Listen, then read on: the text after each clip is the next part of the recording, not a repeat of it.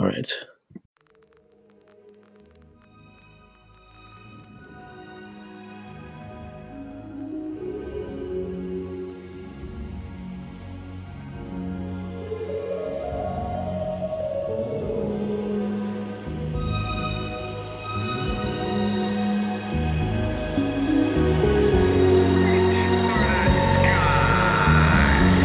Sometimes I sit and wonder why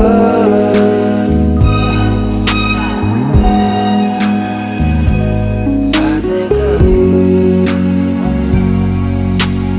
Yeah. I wonder why.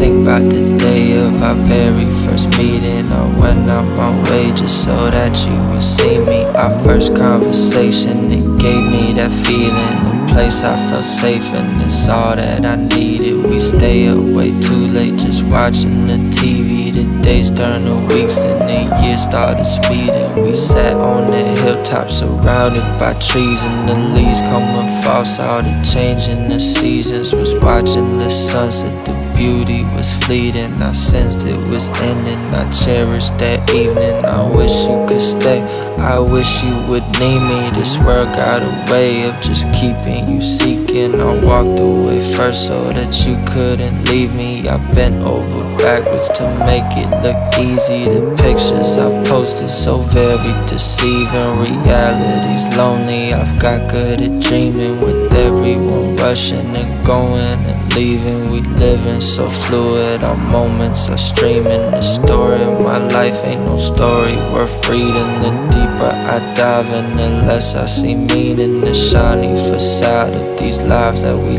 leading, so empty inside, just some internal bleeding. So give me a call, just give me a reason. I'm staying so patient, awaiting this meeting with you.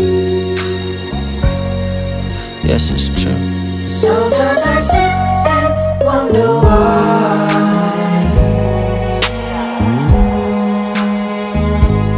I think of you. Sometimes I sit and wonder why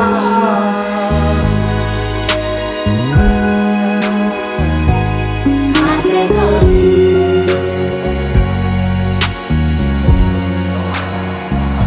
You went and left me. You went and left me. You went and left me. You went and left me.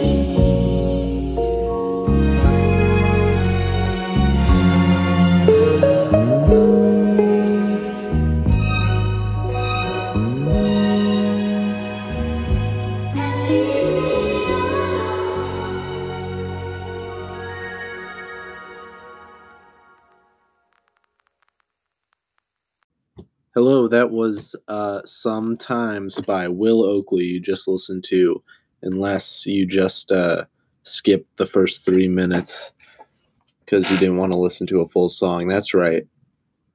I know you did it. If you did, like what's 3 minutes gonna do to a 3 hour podcast? Like, I know you're here for the talking, but like, it's just 3 minutes, 34 seconds or something. No, I'm just kidding. I'd be crazy to expect you to listen to the whole thing. Like, who would want to be doing that?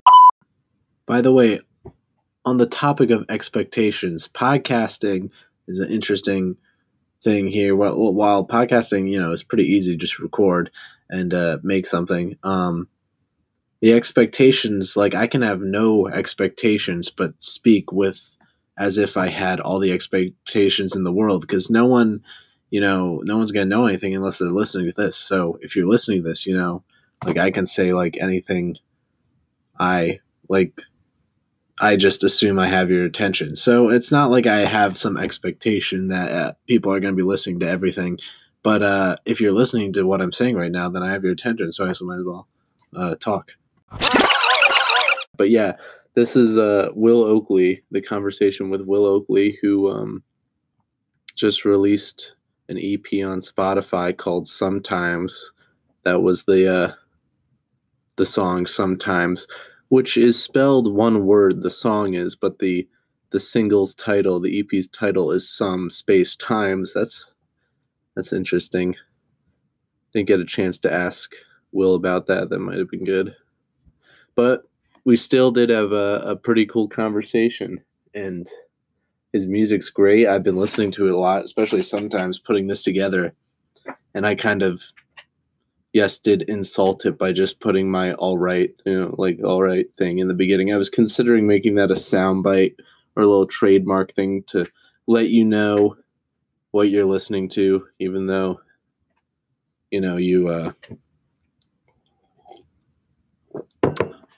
you chose it. Yeah, I'm drinking water to clear my throat. Sorry if that disrupts the flow, but anyway, Will Oakley, great song, great. The other songs too. What was it? I Wonder, and How It Ends, which is great title for a song. I know Will says How It Ends a lot.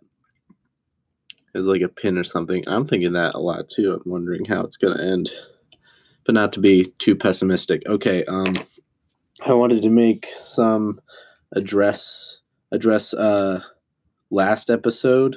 There was an instance I went to pee outside, just to let you know it was dark outside in the backyard. I wasn't just peeing in the middle of the neighborhood for everyone to see. I just wanted to save some water, not flush the toilet, and I had hand sanitizer handy, as one does these days. Not that you have to, but it's just been a lot of hand sanitizer around the house. In this episode, there's one instance where I say screen, but it sounds like scream. So just in case you get confused.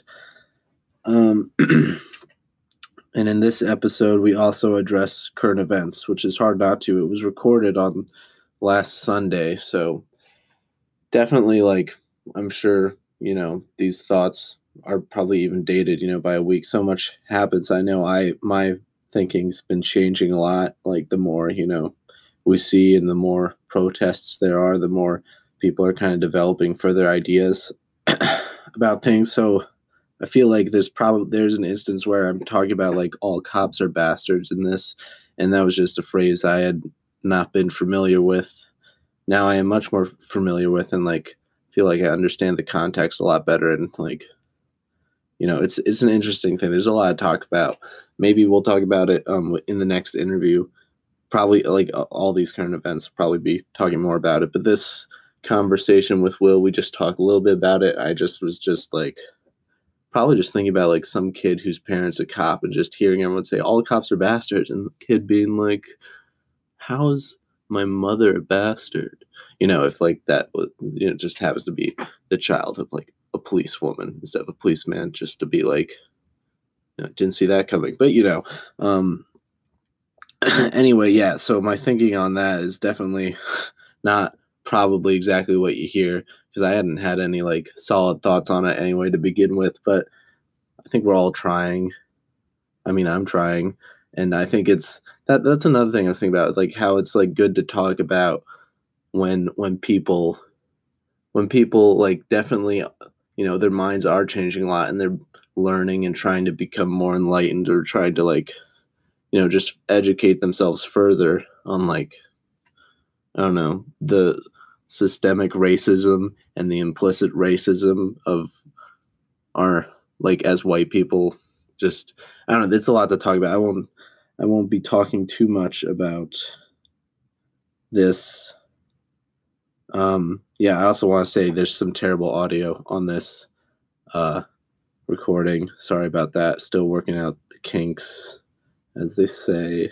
There was one point where I'm just touching the microphone on my computer a lot, but I'm really just trying to clean my computer screen for some reason, and it's just muffled sound sometimes. And I went back and was listening to it as I was putting it together. I'm just that's awful, but I don't know how to, this isn't very advanced stuff I'm working with, so I'm sorry I just left it in because I like the conversation, but I'm sorry. Now I know not to touch my computer near the mic and disrupt the conversation. Okay.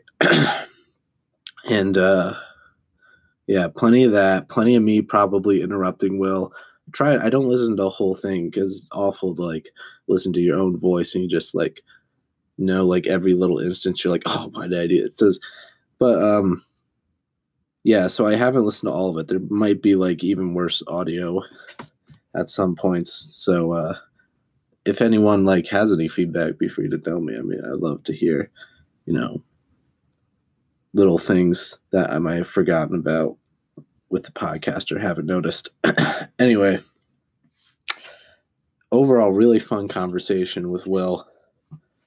Definitely talked about a lot of things. Taught me a little bit about sleep, even though I feel like we're all thinking about sleep a lot. Sometimes, at least at Kenyon College, talking about sleep's a hot topic. Now I feel like I'm a little more wary of the sleep I'm getting from talking to Will. So that's nice.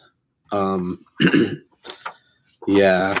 I'm also, this is where I'm going to say I'm testing out different ways of doing this podcast. And, well, I had to prepare some notes because I was like thinking I might say a little bit. Yeah. So two of my favorite podcasts are like Joe Rogan's and Mark Maron's, and they both definitely have different approaches. Joe Rogan just gets right into it, delivers the conversation right away, at least his most recent ones. In his most recent years, he just gets right into the conversation and it doesn't stop. Mark Maron, he introduces like what I'm doing right now. Obviously, I've chosen the Mark Maron route. He just talks a lot about himself, honestly. Really just like a lot about his life though. And I definitely skip that a lot of the time. I'm just like, let's get to the conversation. So I encourage you to, if you are listening to this and want to skip ahead to the conversation, don't blame me. Go right ahead. That's what you clicked on, probably expecting to listen to a conversation. So, makes sense. But so I'm going to just do the Mark Maron one this time, test it out, and try and talk about this podcast.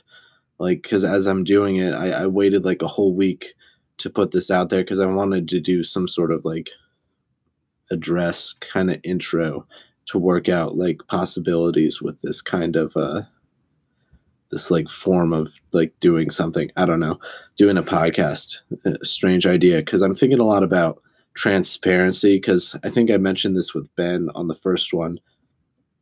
At least we were talking about it. The book, The Circle, I remember this book very distinctly because it's all about, it was like the Brave New World of like our time, kind of like the dystopian future that's not so far away.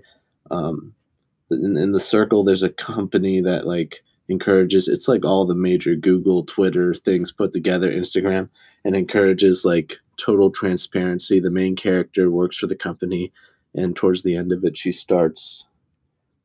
has like a camera on her at all time, and the goal of like ultimate transparency, she kind of becomes a celebrity for just filming her entire life, and just like she's like an influencer kind of like that for just like constantly being filmed and just putting her whole life out there. So I'm like thinking a lot about transparency, and I want that to be like a guiding rule, like just to be wary of becoming too transparent, because there are some things I want to talk about and like share, like things I feel like are worth sharing to anyone who listen. And then there are things where it's just like, how much am I going to talk about myself, and how much is that like going to bother me? So right now I'm going to try and not talk about myself, but still talk about what I'm thinking about, like just like maybe things to share, just maybe like things I've been thinking about and feel like are worth sharing that I've been, paying attention to recently. So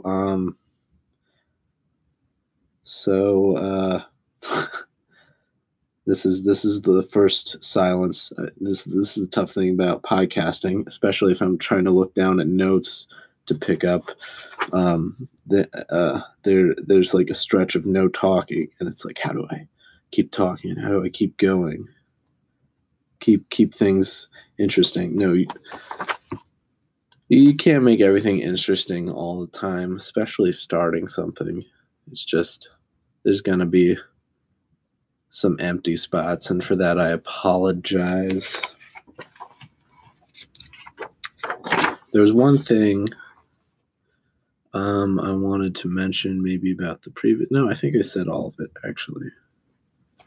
Most of it. Okay. Yeah. So if you don't want to listen to me, I'm about to talk a little bit about the podcast and like current events of like just my interpretation of like, not even interpretation, just my observation a little bit about current events. And if you don't want to listen, just go on your timeline of audio and just go ahead of this point.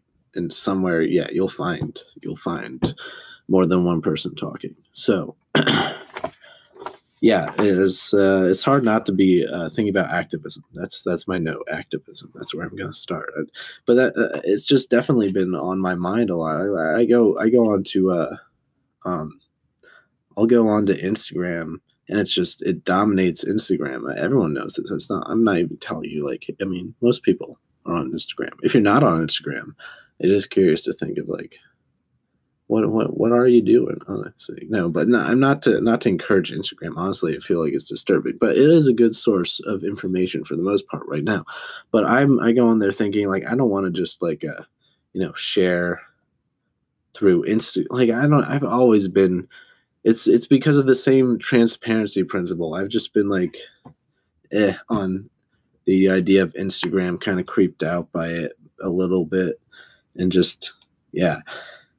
I'm probably gonna promote this episode on Instagram though, which is ironic because that's like the first like I just do. Maybe I should get it to people to listen to. And how are you gonna do that? It's like easiest through Instagram. But anyway, like the general energy, which is pretty cool going around. Okay, not pretty cool. Just like there's this energy going around white America, at least with white liberal America, encouraging like to support, well, not only like black owned businesses and everything, but to support, black artists, or just like go back and, watching a lot of cool documentaries. By the way, I would like definitely recommend the 13th on Netflix. This is the one. I rewatched it the other day, and it's just like, yeah, this of course is like, I love narrative films and the power of all that. Like I'm all about that, but like documentaries as a information source can they're very urgent, and this one definitely, but they just deliver chunks of information, so much information. It's like a good place to start, or maybe like a staple even, and kind of like understanding some of these things. Anyway, the 13th and I Am Not Your Negro, which is a great one, a little more even, like it's based on the writings of James Baldwin, and although it's like nonfiction, it's still it's definitely more poetic. Not to say that the 13th isn't poetic. Like it's filmmaking is totally appropriate and works like so. I don't want to get too much into talking about these documentaries. I wasn't planning on it, but like yeah, the 13th and I Am Not Your Negro are on Netflix and Amazon Prime respectively, and definitely I feel like are very important movies that I've like saying like a lot. That's not good. They're good, and I want to talk about them a lot, but maybe I'll get to talk about them at some other point. Anyway, this attitude I'm talking about, that's like us trying to be more, thinking about Black life in America, supporting Black art, kind of, that's the thing. That's what I'm trying to get to the point that I want to do, is just talk about how this is I don't know, you could say a good opportunity. It's just like this. I feel like this should be an opportunity for me to talk about all the great, people I love that I feel like not many people often encounter throughout like history of like, first of all, comedians.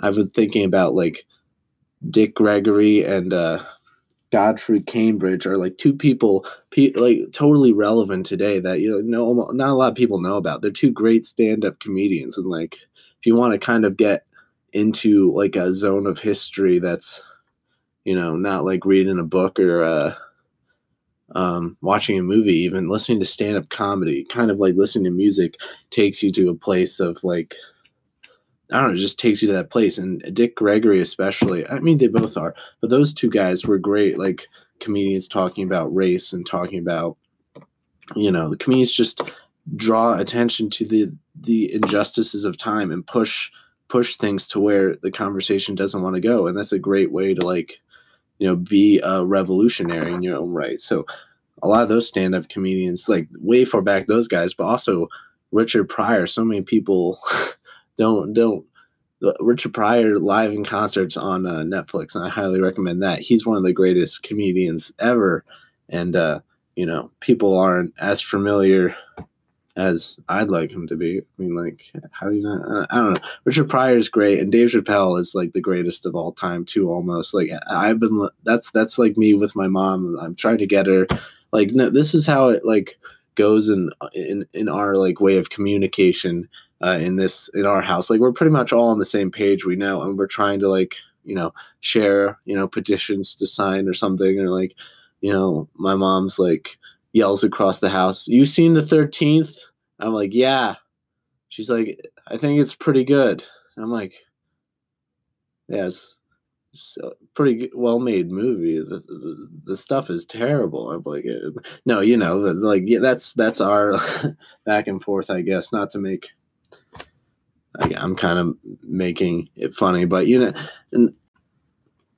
but something else I just did today was just telling my mom about Dave Chappelle and his stuff on Netflix, and how especially Equanimity and The Bird Revelation are super relevant. I'm telling her, like, this guy is a great comedian. Like, check him out as like a new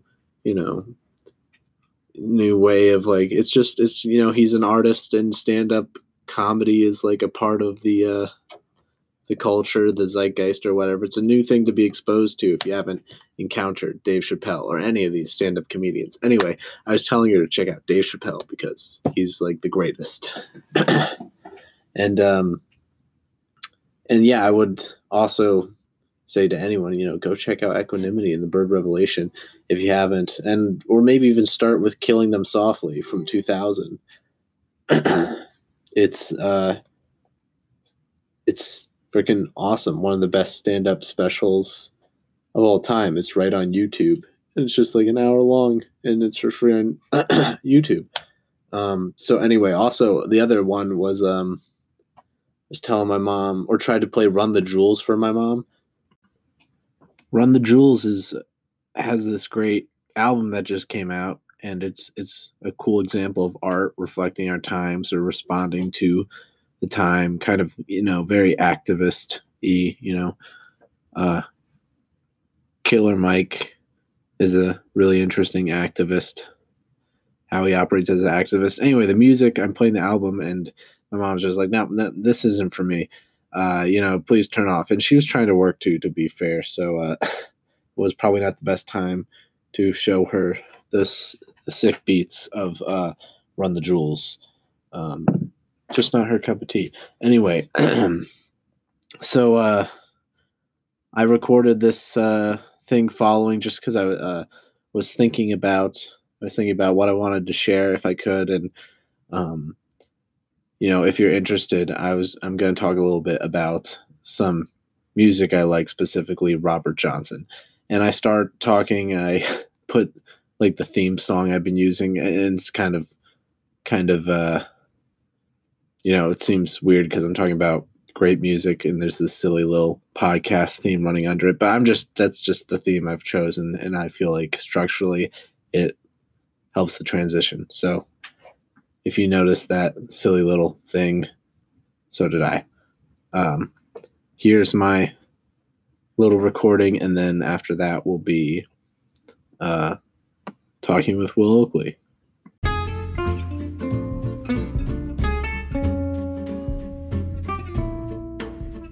So I wanted to talk about um, black music basically, and how all of American music, it's all black music, or owes it to black music. Like even country music, as we know it today, is definitely um, comes. It's more rock and roll, I feel like, than even like the folk kind of country started out with. But even all that is basically owed to the blues, and the blues just goes way back. And then there's like African spirituals and all the soul, all this is soulful American music that we've come to like. Well, I guess all music is soul. There's the whole genre of soul, though, is primarily associated with black singers and musicians. And that's the word soul. Like, soul's in all music. I mean, what music is worth listening to if it doesn't have soul? Anyway, I want to talk about just how huge this is. I mean, like, it's nothing. I'm not saying anything new saying like all our music stems from black music, right? Like, I don't know. Do we talk about this enough? Like, the music we enjoy and where it comes from, and just the history of music, because the history of music's awesome, and you can look back at like a lot of the Godfather of funk. The king of funk is James Brown. The king of soul, Sam Cooke. I guess you could also say, I feel like people say the same thing about James Brown, king of soul or father of soul. And there's Charlie Patton, the father of Delta blues, which are, if you haven't ever listened to like Delta blues, which are like the really old recordings, often really scratchy and stuff, you gotta go check out some of the Delta blues greats like Charlie Patton. There's only one known photograph of Charlie Patton. That's how far back that goes. Yeah, well, I know it's ridiculous to compare photography to music. Like music is definitely way older. There was music before they were able to take photographs. Imagine that, like, to an artist, two artists getting an argument. One's a photographer and one's a musician. Musician's like, well, mine's older. Like, oh, well, that's definitely true. Like, music, is that something like Patti Smith and Robert Mapplethorpe were arguing about? And then George Harrison comes in and he's just like, you can do both. You don't have to. Just make sure music is what you're known for, because a musician who does photography on the side, that's kind of cute. But a photographer who does, has a band on the side, that's kind of like, are you even that good if you're doing the photography? I don't know. Don't want to be insulting to any very serious photographers out there. Photography's awesome, all of it. Yeah. But anyway, what was I talking about?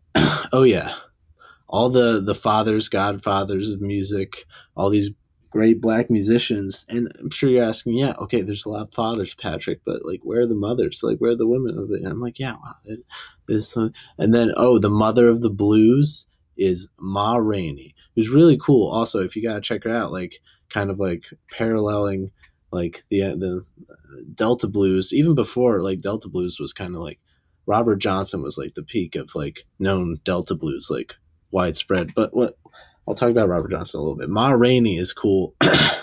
She is as a blues singer, and the cool thing about Ma Rainey is there's the August Wilson play, Ma Rainey's Black Bottom, which is part of his like a Pittsburgh cycle. And I haven't read this play, but I love reading Fences and read The Piano Lesson at Kenyon, and those are both great. And I love August Wilson from just like doing a project on him in high school and like reading Fences. But he has the Pittsburgh cycle, which all these plays are a part of, and they like each take place in a different decade of like the 20th century. And I think, yeah, Ma Rainey was around the 20s, so I think that takes place in the 20s. Like, yeah, she's a character in this play. Of course, the play is like written and made in the 80s, so it's like way after her time. But she's a character in this play, and I haven't read it, but it's definitely going to the top of my reading list. Let's start a book club. No, maybe that'll be too cultish. Let's not do that. Anyway, Ma Rainey is great. Go listen to her if you can. I mean, it's all on Spotify. All this stuff is great. But the guy I also was just thinking about a lot because like not a lot of people. I don't know how to say that. Like, I'm sure a lot of people know about Robert Johnson, but Robert Johnson is like one of the most amazing figures of American music. A lot because like he's been mythologized. You know, he's like the guy who went to the crossroads and sold his soul to the devil to be able to play the guitar, which is something that he wasn't even like the first popular musician in the Delta blues to do that. There's another guy, Tommy Johnson, not related. Tommy Johnson also maybe going to be the guest on the next podcast. But this blues, black blues, Delta blues singer, claimed to sell his soul to the devil. And if you've seen the movie "Oh Brother, Where Art Thou," Tommy Johnson is the name of the guy they pick up at the crossroads. They do this whole story in "Oh Brother, Where Art Thou," and that's Tommy Johnson, the guy before Robert Johnson. So that's how like hipster the Coen brothers are. They're just like, oh yeah, we know you don't know Robert Johnson. We don't even care. We're gonna make a guy you also don't know about, but like people who would know about Robert Johnson maybe wouldn't even know about. Anyway, that's pretty hipster, but yeah, Robert Johnson is the one who has, the complete recordings on. That's like the record to go to. It's all of it. And it's like under 2 hours. Go find that on Spotify. And it's the kind of music that's like, a lot of us listen to music and, get hooked on it. And then some of it takes a couple rounds. And it's like this music definitely should be, it's like, honestly, it should be something like taught in schools, kind of like a more visceral, like interaction with history, because it's definitely his songs encapsulate something like so intense. I don't know, like just listen to his songs. It's not like you're listening for enjoyment. There's like extreme blues, it's the blues. You gotta get on board with the blues idea, but just the pain of like these folk songs and his performance is amazing. And it's definitely something maybe I definitely couldn't appreciate upon first listening, but that's kind of the beauty of these things. You go back and listen to it again and again, and the songs can I don't know, like definitely haunt you in a way, almost some of them. I mean, it's the blues. There's definitely a lot of hauntingness feelings to the blues, but it's also just so awesome. I don't know. Definitely check out Robert Johnson. And there's a cool thing on Netflix about him too. That's like a half-hour documentary about, selling his soul at the crossroads. I think he also became more famous because there's a lot of like legends surrounding his death too, which is crazy. Apparently got poisoned by a girlfriend when he was 27 and like at a like wherever he was performing, and he got poisoned and started like foaming at the mouth and stuff and like saying things.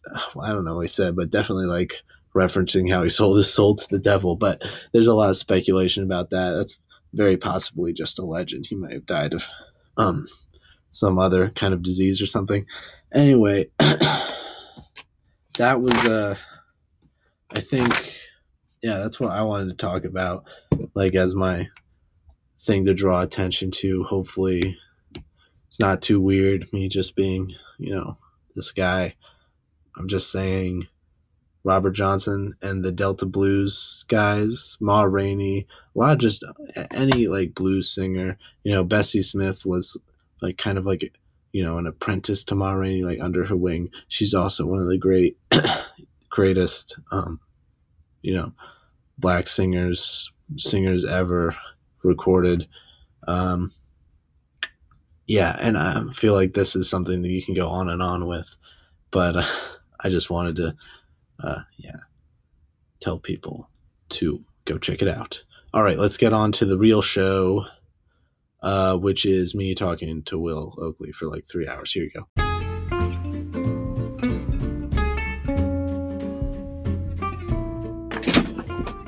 That was just my brother returning a book. Gotcha. He's a baseball player too at Mercersburg. That's right, yeah.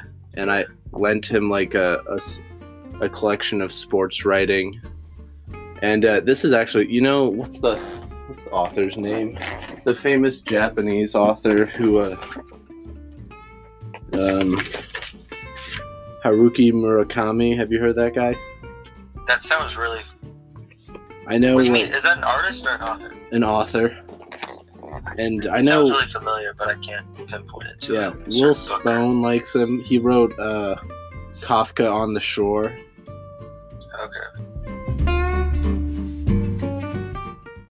But he's an interesting guy because he's like he's from Japan and he's a big baseball fan. Like, excuse me.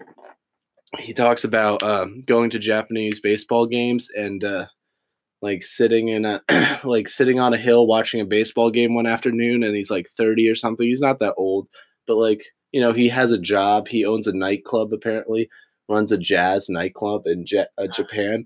But then he describes this one afternoon, he's like watching this baseball game, drinking a beer on a hill, and he decides to like write a novel. He's just like, I'm gonna write a novel, and he goes and he does it, and then he writes about that, and somehow I read a long time ago, but he gets really into like distance running around this time too. So it's a really cool article or like essay by him about the connections between writing and running. And he says he's like run pretty much every day and done all these marathons. I bet you'd like him since you're like a runner. Yeah, I've always noticed the parallels between running and life in general, and there's like just a lot of good lessons to be learned there. Something about just each run is kind of a challenge, and you get a certain joy of overcoming it every time. Yeah. And then it also, I feel like it teaches you a lot about hard work, because in order to become a good distance runner, you have to be very consistent with it. There's just, in a race, you'll never have enough willpower to beat somebody if you haven't built like the aerobic base. So like it really forces like consistent work ethic to get good, which I thought was kind of one of the valuable lessons I got from running. Yeah, running is a great, like, I remember first getting into running and being kind of like, actually, have you been running more? Because didn't you have like an injury you were getting over? Yeah. So I started back, like when I still thought I had a spring season, I started back and it was definitely too early.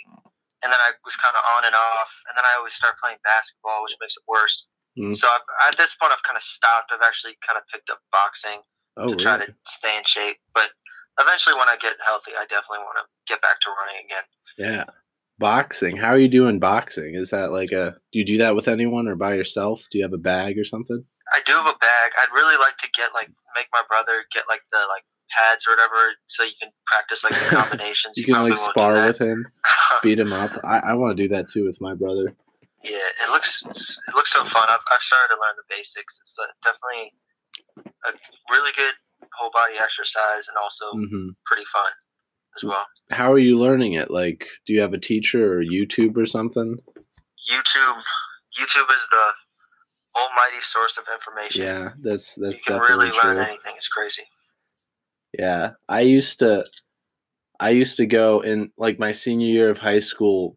My best friend was he wasn't a boxer, but he went like almost weekly to this boxing gym just to do the workouts kind of. And it was like it felt like I went with him a couple times and like picked up some of the basics too. And it was like this place in downtown Baltimore called Jake's Boxing Club or something. And it's like a really just like a kind of a small, really hot room up a flight of stairs, like directly above a strip club. It was like, it definitely felt like, you know, it was a cool feeling going up there. It was like, we're boxing, and you'd see some guys in the ring boxing, but they just teach classes for people who want to do these workouts. And I got like, my favorite thing was the, what's it called? The small bag that you hit with your shoulder. Like you hold your hands up and it works your shoulders and you get into a rhythm. And it's like, yeah, I know what you're talking about. That's really fun. But I only did that a few times. But yeah, boxing. I love boxing movies too. They're always fun. Yeah, there's something cool about those. But so have you been getting back into running? Oh yeah, I don't think I ever really stopped. I mean, there were like a couple weeks like where there'd be a stretch of like a couple weeks where I wouldn't be running. But I've been running recently a lot, just not long distance, not as long as I'd like, but hopefully if I mean, there's probably not gonna, even if we do go back to school, there's not gonna be a season. But I'd like to run. You don't think so? I don't think so. I mean, I think. Excuse me. I think a lot of schools are talking about canceling athletics just to like decrease chances of like spreading, spreading any possible germs. Right. Which I'm not opposed to that idea of like not having, a season. I mean, I'd miss cross country, but if we could still like run as a team and maybe just Right. like do other stuff, like I'd have a lot of free time to pursue kind of other extracurriculars that I'm hoping to get into. But Yeah. it's like there's definitely a silver lining to that. Right. And you're coming back as a junior, right? Yeah, it's gonna be interesting. Your decision proved so smart to take the year off. Like, oh, yeah. I'm like, that ended up being really, really cool. But now I'm just worried about like getting back to normal. Like the world right now stresses me out so much. True. I don't know. But like, I feel like if you had stayed, you would have been incoming senior. I feel like the seniors have it. Well, obviously, we as a class of 2020 probably had it the worst. But I feel like the seniors coming back, like that's kind of also sketchy. Like they lose their junior spring, and then the fall is going to be kind of off. You don't know if you're going to get sports or everything. Yeah. So I feel like you kind of have like extra year, a tough senior year. Really nice. Yeah, no, there's definitely like I feel like a part of me always wanted to take a gap year, even before I went to college. I was just like, this is going to be, I don't know, just something very appealing to just taking a year off and kind of reevaluating maybe. For sure. Yeah. I mean, I did the extra year. That was when I was in Mercersburg, was basically like an extra year of high school. And I think that was definitely a smart decision. I feel like, just kind of getting a little extra year to mature and process everything there's definitely no harm in that. Yeah. Maturity. I don't know if I feel it's weird. We'll see when I get back though, but it's gonna be like, what if you're looking so much for like, I don't know, if I were to look for all the differences, I don't think I'd find them, but I definitely feel like a newfound like excitement to go back and be around people. Not that I ever, I don't know. I guess I really was exhausted by the end of the year, which sounds ridiculous. It's like, I kind of was joking about it. Like I was talking to someone about like not understanding how like Trump's like in his 70s and he I don't understand how he wants to be president because it seems so exhausting. Like I couldn't take 2 years of college and I'm like 21 years old. And that was just like 2 years of drinking and smoking weed. And it's just like, I need a break, but I feel that for sure. I feel like a lot of people, in the quarantine time kind of realize a lot of the good things they had in the past that they took for granted, just like regular social interaction, like just being able to like go to, like the dining hall and chill with people. But at the same time, when you're in the moment, it definitely gets very exhausting. Just like constantly being around people and like living in a dorm, like there's something that you don't really get like alone time and it gets exhausting. But I see what you're saying.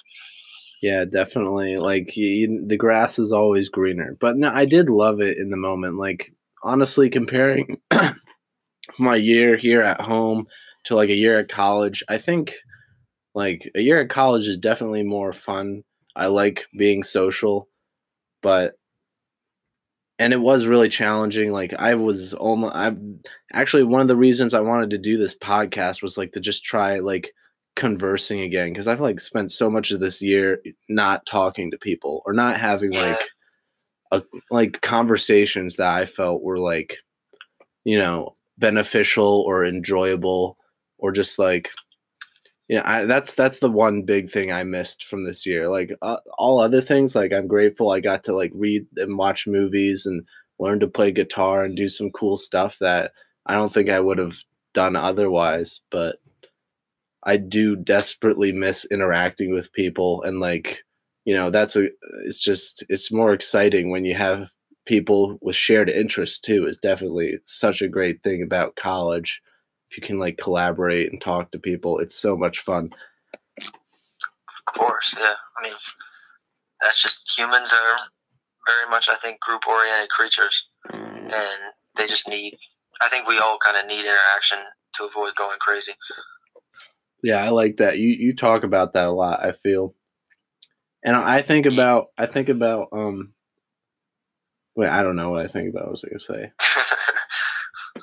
I guess I was gonna like people definitely talking about this quarantine and just people suffering and going crazy from like no social interaction. And I'm like, this is literally I've been like nothing has changed for me really.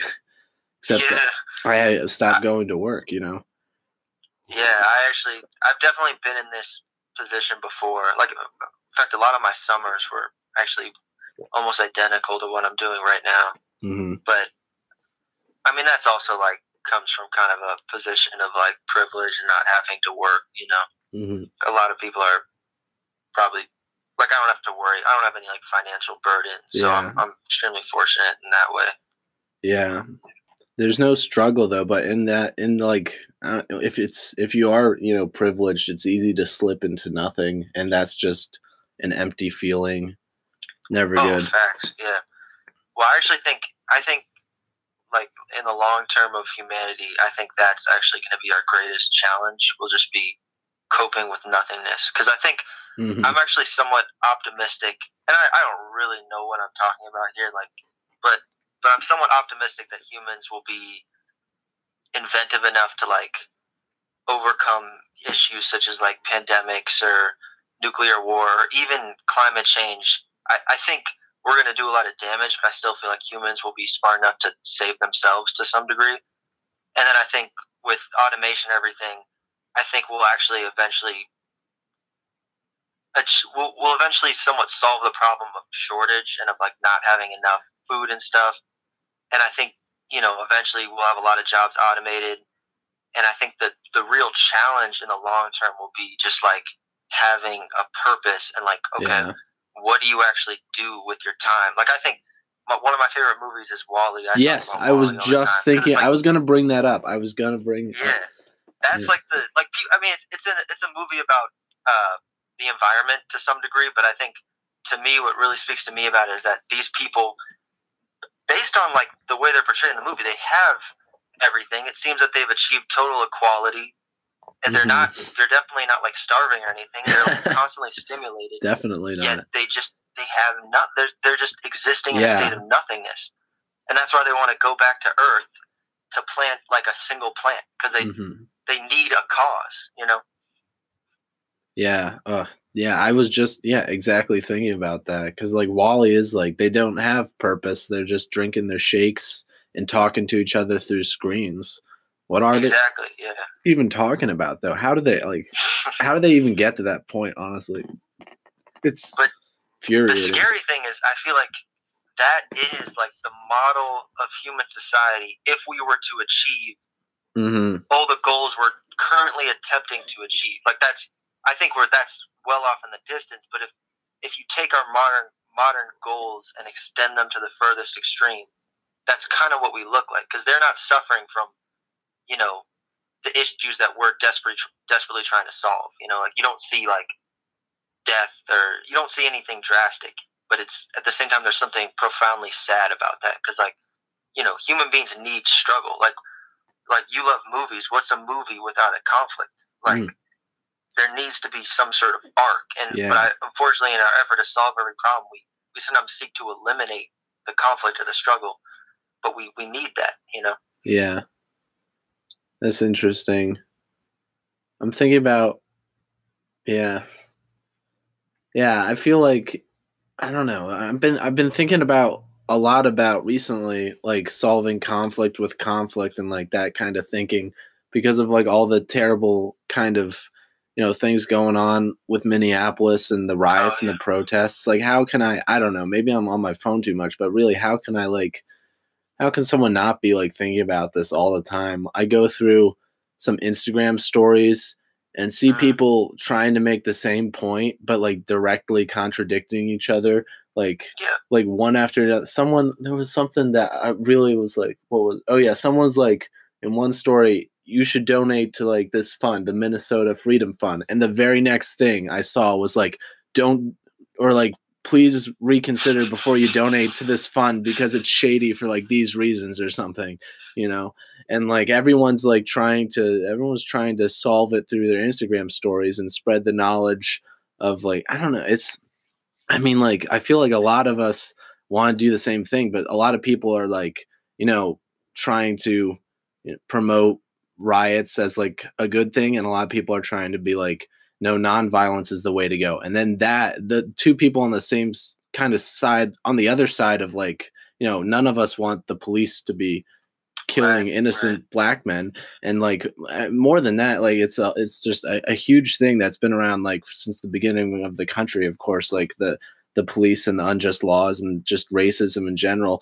But like it's so much, it causes me so much anxiety just watching like people like seriously like cancel each other for even like saying we need nonviolent protests, and then people will be like, you're crazy, like I can't believe like you're thinking that. And they're like, well, you're promoting violence. And then some people will say like breaking glass is not violence, and like poverty and like homelessness and all this stuff is violence. I see what you mean, but that still doesn't mean like, I'm not saying like damaging property is the worst, but like that's still violence. Like that, if you're damaging and breaking glass, we shouldn't like not. I don't think we should like change the definition of what violence is, because that's just confusing. And I don't know. I mean, it's a different kind of violence, not as severe as like human or bodily damage kind of violence, but still violence. Right, and I totally feel you, because I definitely get that sense of being overwhelmed every time I go on Twitter or Instagram, especially now. It's such a shit show. Like, I don't doubt the intentions of the people posting stuff. I think they genuinely want to like help and like spread awareness and the message, but it's just like, I just don't think it's an Instagram story or a tweet is just not an effective way to make a point or have a discussion or facilitate understanding between people. And it also just comes across to me as like, it seems like people care more about making it look like they care than they actually care about the issue. It's like, it just strikes me as just kind of a big display and a big show. Because it's like, okay, you care about police brutality now, but what about the other 363 days of the year? Like, then you weren't so vocal about it, and it's just like. But I think a lot of the movement happening right now is trying to like make it. I feel like that's a good thing, kind of coming out of it, is like the intensity of it is like more serious than ever. I think, especially because it's like a ridiculous like back to back of these like killings and like like calling the police on innocent people, and it's just ridiculous. Like it makes sense that there is this like terrible like there's a huge upset, and it makes all the sense in the world, but. It's I don't know. I'm not trying to say but like, but I see what you mean. Definitely that feeling that people come at you really aggressively, and I don't think like we all kind of agree, but you're not going to convince someone who totally disagrees with you through your Instagram story. Like I think most of the people sharing this stuff are like on the same page and trying to like sign whatever petitions or like just generally just trying to do. I don't know. Like, I don't know how much effect you're going to have, but there are some people that kind of try to get at what you were saying was like, yeah, you can't just talk about this now. You can't change everything in Instagram post. And this is like seeing some Instagram posts, like you can't change everything with a post, just trying to like tell people it doesn't end here. But also like, I don't know. What can you do? Like people going and protesting, and it's the backdrop of coronavirus too. Like there's still like a virus at risk, and like maybe it's going down in some states it's rising. I think some parts of Minnesota are still hot spots. I don't think this Minneapolis is as much a hot spot, but I don't know, all over the country, people are going out and protesting. It just makes me a little uneasy because it's like we're still dealing with like a deadly virus, and it's just, I don't know. It's really conflicting and really just, I don't know. It feels like the end of the world a little bit. Yeah, that's I mean, that is a tricky part of it because on the one hand, like, clearly based on the video evidence, it seems that there was an unjust death that occurred, and you want to raise awareness about that. But then, like you said, it's like, oh, we're not supposed to be protesting. Basically, I feel like social media is a bunch of hypocritical people trying to call the other person a hypocrite. It's just like the Spider-Man meme where they're just pointing at each other, and they're both doing a bunch of hypocritical stuff, but refusing to take personal responsibility, and then it just becomes a contest of whataboutisms. And you're just like, well, you said this. Dig up a tweet from like 5 years ago. You said this back then.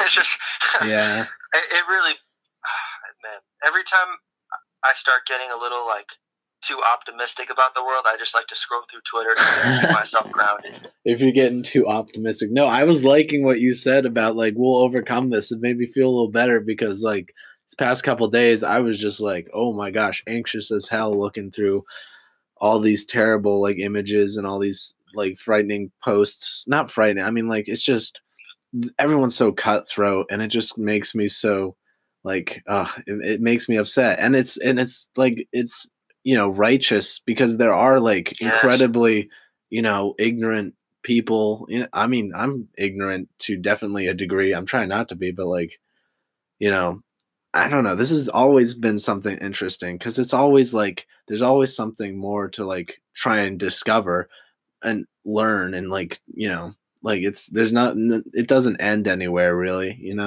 Right. But it's just like it's like my head is like swirling watching all this, and I really don't like.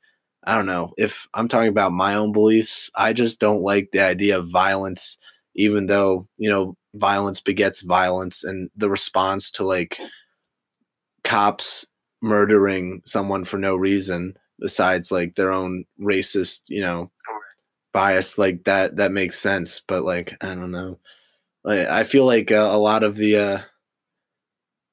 what we're headed towards is like a lot of people are just thinking either like about anarchy or like totally overthrowing the government or something, because people are just like generalizing all cops as bastards, and I'm like that kind of puts me off a little bit, like even though it does make sense, like the institution of like the police is not at all been good historically, like there's so much corruption and so much like unjust stuff, and like our president's crazy and just awful. It's just I don't know. It's definitely an intense time. Feels like things are gonna change a lot. Yeah. No, I agree with what you're saying. Yeah, it's tough. I feel like a lot of the kind of like violent response, or not even really violent, just kind of like the looting and whatnot. The anger is definitely understandable. Though I wonder just kind of about the effectiveness of it, because it might take the attention away from the actual unjust killing, and then it's like, oh, buildings are burning, and they're playing that instead of the video of the murder. So, but I mean, who am I to judge? Yeah. Hold on a second. I'm sorry, Will. I am recording this, and it's only letting me record in like half-hour installments. So I'm gonna like stop recording and start recording again. No problem. I might have to do. Let me see here. It's processing.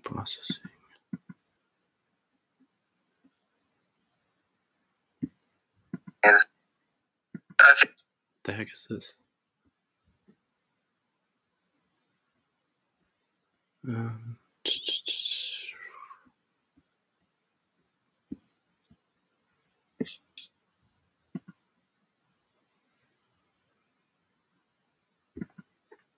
What the heck? Something's glitching here. It's not letting me start recording again.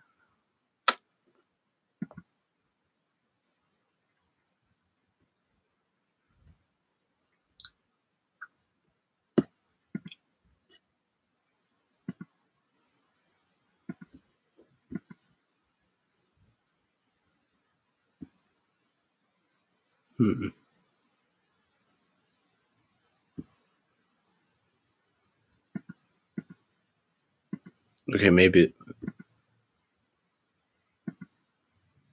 All right, we're back. Sorry. That's okay. Oh, sorry. You were in the middle of a thought. Sorry about that. Oh, it's all good. Do you remember what the thought was? I got lost in Oh yeah, a little bit. I could. Maybe we should just transition. Yeah, definitely. Because like, how far is this gonna get? I'm just like, yeah. I was riled up today, looking through just like comments on Instagram, and I was just like, Eric Andre. I thought made like a really, Eric Andre, like. Oh, I love Eric. Yeah, he's great. He made like a post that I thought was like really articulate and well said, and it was promoting nonviolence and stuff. And Right. It was like talking about how the riots in 1968, all the violence was used to. Oh shit! Okay, fuck. What the heck is this? It's not recording. I'm gonna find another way to record. Sorry. Okay. Yeah. No problem.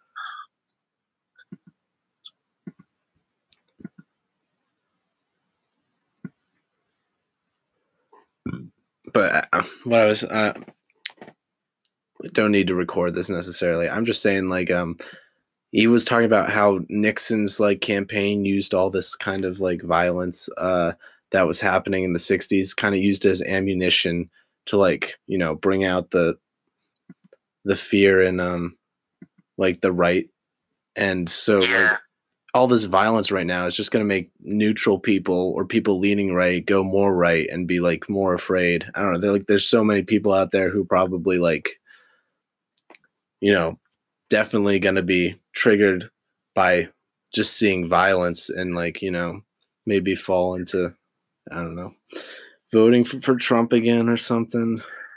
Yeah. I mean, I think yeah, the power of the peaceful protest is that it just paints the oppressor just in a really bad way, because you just have people that aren't doing anything wrong, and then they get, beat up on or looked down upon, and then so it paints like a very good narrative in their favor.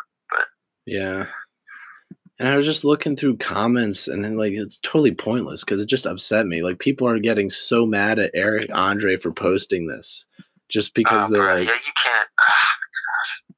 Like, who are these people out there? They're like, oh, I'm so disappointed in you, Eric Andre. And I'm like, what? Because he's like doesn't like violence?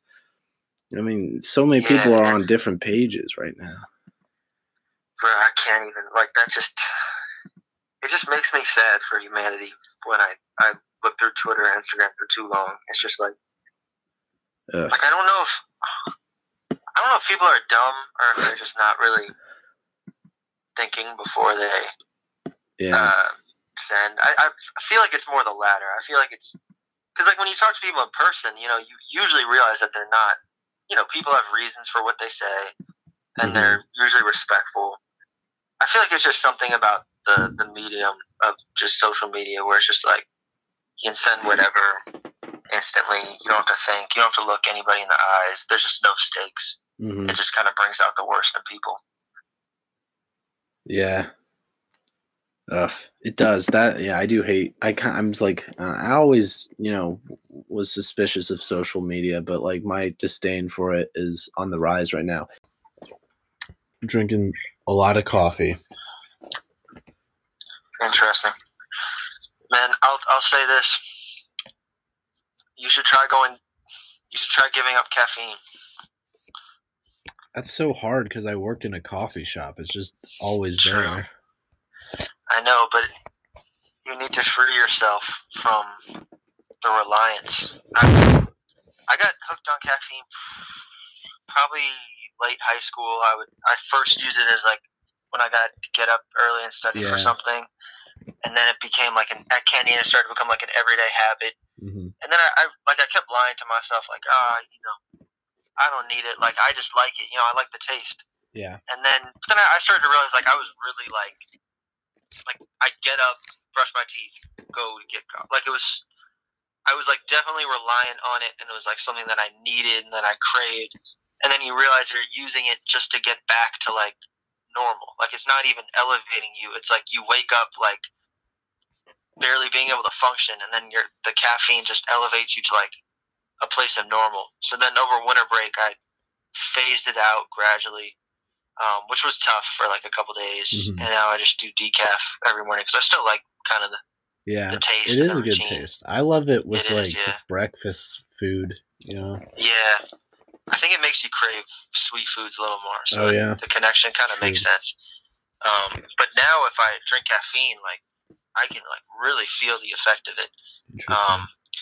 Sometimes like a little too much actually, but now it's like, yeah, if I need it, like if I need like when I was working on the EP trying to finish it, like Mhm.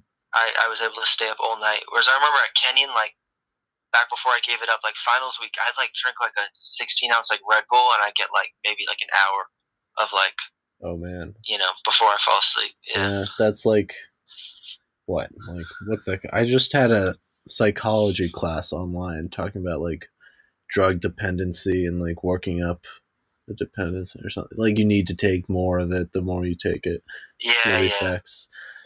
Yeah, that's kind of scary. And I haven't like I don't think I was really that dependent. Like I would drink it sparsely because I didn't work every day. I would just like right. mostly drink it at work when it was around. But now I just drink it because like during quarantine, it's just like I don't know.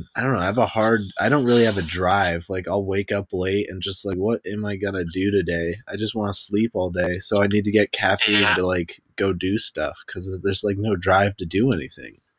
True.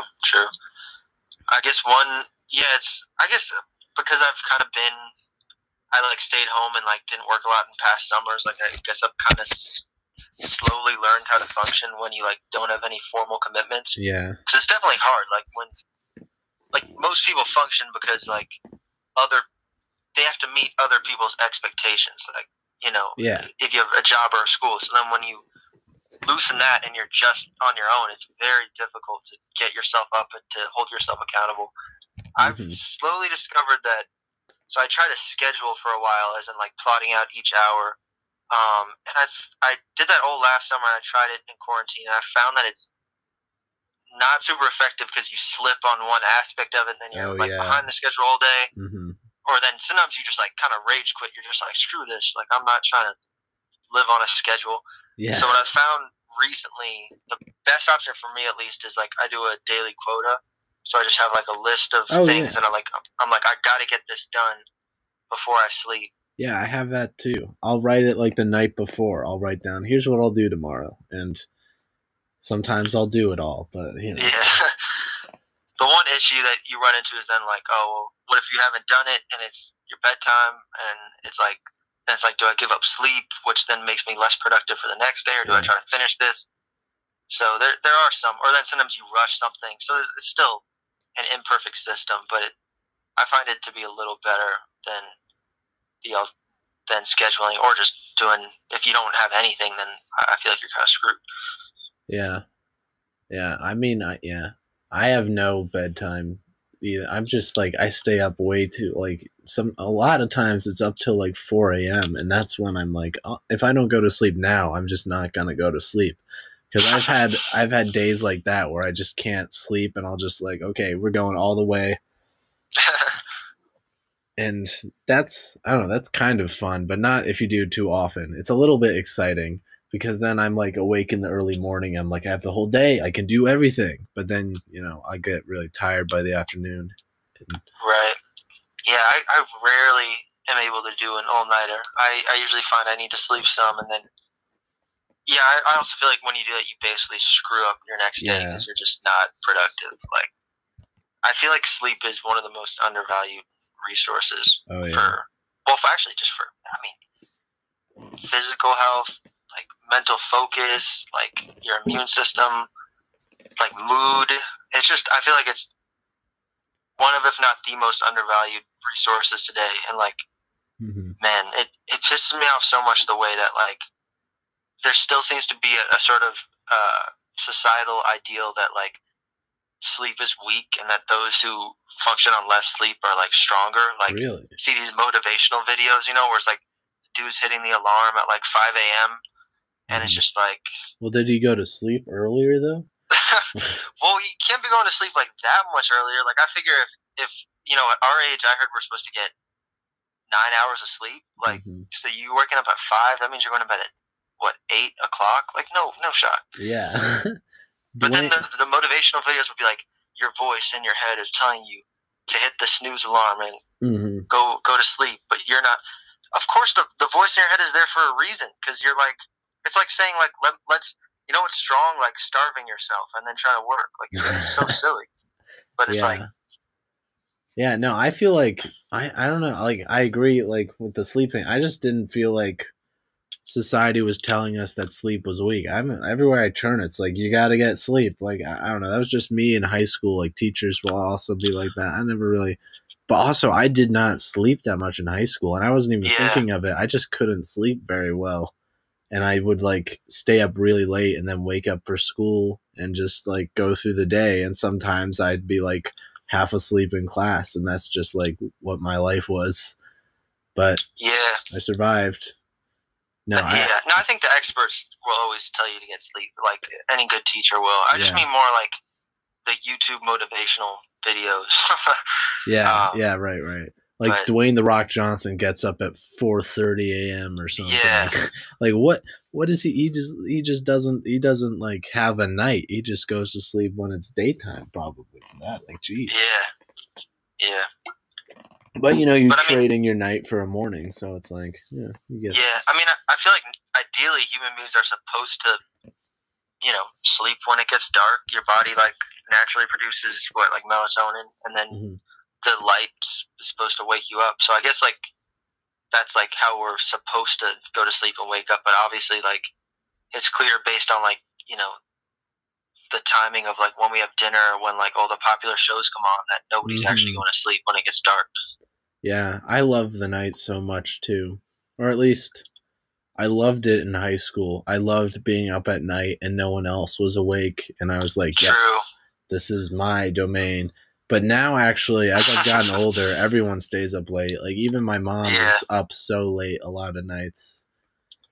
Yeah, I can see that. I was going camping though, 2 weeks ago, and I was like, you were camping? Yeah, camping. It's actually I'll get to the story. It's actually kind of an interesting story. But like I did realize when you're out there with no lights and it gets dark, like it makes sense why humans would sleep at that point. Because I was in the middle of West Virginia, it was dark. I'm like, what are you gonna do? Like, like it feels kind of dangerous. Like sit around staying awake. Like it makes sense that you go into your tent and try to sleep when it's dark. But now we just have all this artificial light, which I think kind of tricks our body into thinking that we're still supposed to be awake. Yeah, and screens definitely make it easy to stay up. That's what I'll do. That's a big one. I've been watching a lot of TV recently. I mean, I'm always watching movies, but recently I've been on like a TV binge, and TV just makes it so easy to stay up super late. Just like, the next episode's right here. Oh man, the way Netflix sets you up is cool. They really, that's the thing, these social media and like entertainment, they're competing for your entertainment in like a really serious way, where it's just like they're really trying to get you to stay on, especially the services that rely on ad revenue like YouTube. Like they're always playing the next video. Instagram, there's always more you can scroll.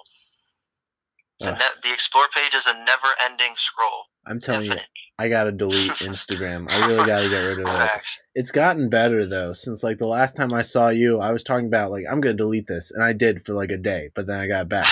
But honestly, it has been better because I've been more like aware of like I'm like, what am I doing? And it's been a little easier to just do something else. But I never feel great when I'm on Instagram for like more than a minute. It's just like True. I mean, you can get good habits, but sometimes you fall into like, I call it like a Instagram like black hole, where you like click on something and then you like wake up like an hour later as if you were like in a coma. And, like the last hour was just like I think I had that today actually, because like when I woke up, I went right on my phone because it was I was just But I made a cool discovery. Actually, it wasn't like the worst. There's this really cool Instagram account of a guy named Zach King, I think. Have you heard of this guy? I don't think so. He does really cool magic tricks that are like are oriented around like video editing. Like it's not like he do these magic tricks right in front of you. He needs like to be able to edit them in videos, but they're really cool and mind blowing. And it's just like I watched like a whole bunch of them, and I was like, these are just amazing. Like they're pretty like. If I'm gonna watch any kind of Instagram post, I'd like it to be this one. That's true. There are some gems. That is the one good thing about social media and YouTube is like you'll discover some things that you got to figure like in a past generation they just would have been totally lost. Yeah. But and you'll discover some really cool things for sure. I also follow like a lot of accounts that are like like movie accounts or like old movie accounts, and they show clips of old movies, or I can find out about new things, or just cool photographs from like a long time ago too, which are always neat. And that's how you're coming with all those facts. Mm-hmm.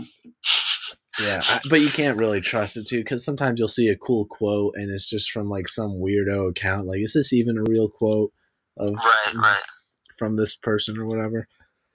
Yeah, I follow like a bunch of like Kanye West accounts, and so I end up with just like a surplus of like Kanye West facts, and so like, man, sometimes it works well. Like conversations, people like, oh, who produced this, and I can just pull it out. Just like when you're talking about like, oh, this movie, like so and so acted in it. This was like he was directing, and you just kind of look like a boss for like 2 minutes. Oh yeah, no, that's definitely fun. That's because I spent like most of like my adolescence on IMDb, I think. Really, like I remember like people's not their birthdays, but if I look up like an actor on that page, I'll remember what year they were born, because I'll just be like, wow, he's that old, you know? Like I remember 2012 is when I started like using that website a lot, and I remember it because like I'd look up Jim Carrey, and he was born in 1962, so he was 50, and I'd be like, whoa, Jim Carrey's 50. And I'm like, just like, I'll just remember the year he's born, because I'm like amazed at how old he is. And like, because movie stars don't look like Tom Cruise, he was 50 then too. And he's like, he's super old, doesn't look any different. That's true. Yeah, no, I can definitely relate to that. Because for me, it's when I was into sports, it actually used to be like batting averages. Oh, like, yeah. I just would read the box scores, and I just like know what everybody's batting average was, what like people's points per game was. And then as I've like gotten more into art, I know like who produced each track on like, I don't know, Jay-Z's The Blueprint or whatever, like random stuff like that. That's a valuable thing to get obsessed with stuff like that. I think that's like a very good thing, because like of all the things to get, I think so. Like there's like so many worse things to become obsessed with, and that kind of exercises your memory too a little bit, at least, you know. Yeah, for sure. So what's the story with the camping trip? You went to West Virginia? Yeah, so I was going with my longtime friend, next door neighbor. We were just like, yeah, let's go camping. I was like, man, I need like, everything's become so monotonous. But like you have your best friend's your neighbor for quarantine. That's awesome.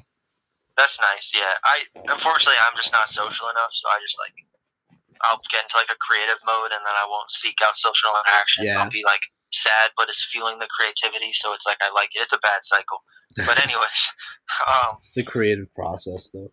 Yeah. Anyways, I was like, yeah, man, like, because quarantine life is monotonous. Like 2 weeks will go by, and then you'll think back, and it's just like a state of nothing. Nothing happened. Yeah. So I decided to go camping to West Virginia, and I was like hella ignorant about it. I was just like, you know, I'm going for a day. Like, who cares about preparing? Like, if I suffer for a day, I suffer for a day. And so we went there to West Virginia. The campsite was closed due to coronavirus, which we could have easily looked up ahead of time, but we didn't. The roads were blocked leading to the campground, and it was about like an 8-mile road to the campground. And we're in West Virginia, and like we thought about doing like some, like sketchy stuff, like just going on to like, I don't know, some other property, but we were like, that's too sketchy. Like we got to find the actual campground. So we searched for like, we saw on the map like some back roads leading into it, but then we like took a back road. We got led into like some dude's driveway, and he was just sitting there with a rifle, and like, I was so scared. So then we were finally like, all right, we got to send it. So we looked at the map. It was like an 8-mile road to the top where the campgrounds were. But we looked at the map, and like it took this really roundabout way to the top. So like, if we just cut across this green, like this mile-long green patch right here, it's only like 4 or 5 miles, and we'll be able to make it there. Like in your car, So- you drive across it? No, the roads were blocked, so we had to walk up with our camp gear. Mm. And we weren't trying to walk 8 miles, so we're like, okay, if we cut across here, we cut it to like 4 or 5. So we're walking, and then, it starts to occur to me, I'm like, maybe there's a reason why the road took a super roundabout way. And then so like we're walking, we realize we're like going straight into a mountain. Yeah. But it's starting to get dark, and then so we were just like, screw it, we gotta send it. So we just charged straight up this like mountain, no trail. I was carrying like this heavy ass camp bag, and it was probably like the longest mile, because I was like, I saw a mile, and I'm like, I run, like, I'm just like, a mile, like, that's not Is it like that bad. all straight uphill though, pretty much? Yeah, straight uphill with a camp bag. It was the longest mile I've ever done. And we made it to the top, got back to the road, walked on the road to the campground, got there like right before it was dark. It was cut it super close. But then, I didn't bring a sleeping bag. I was like, I'm wearing like several layers, and I had this little blanket. I'm like, you gotta bring a sleeping bag.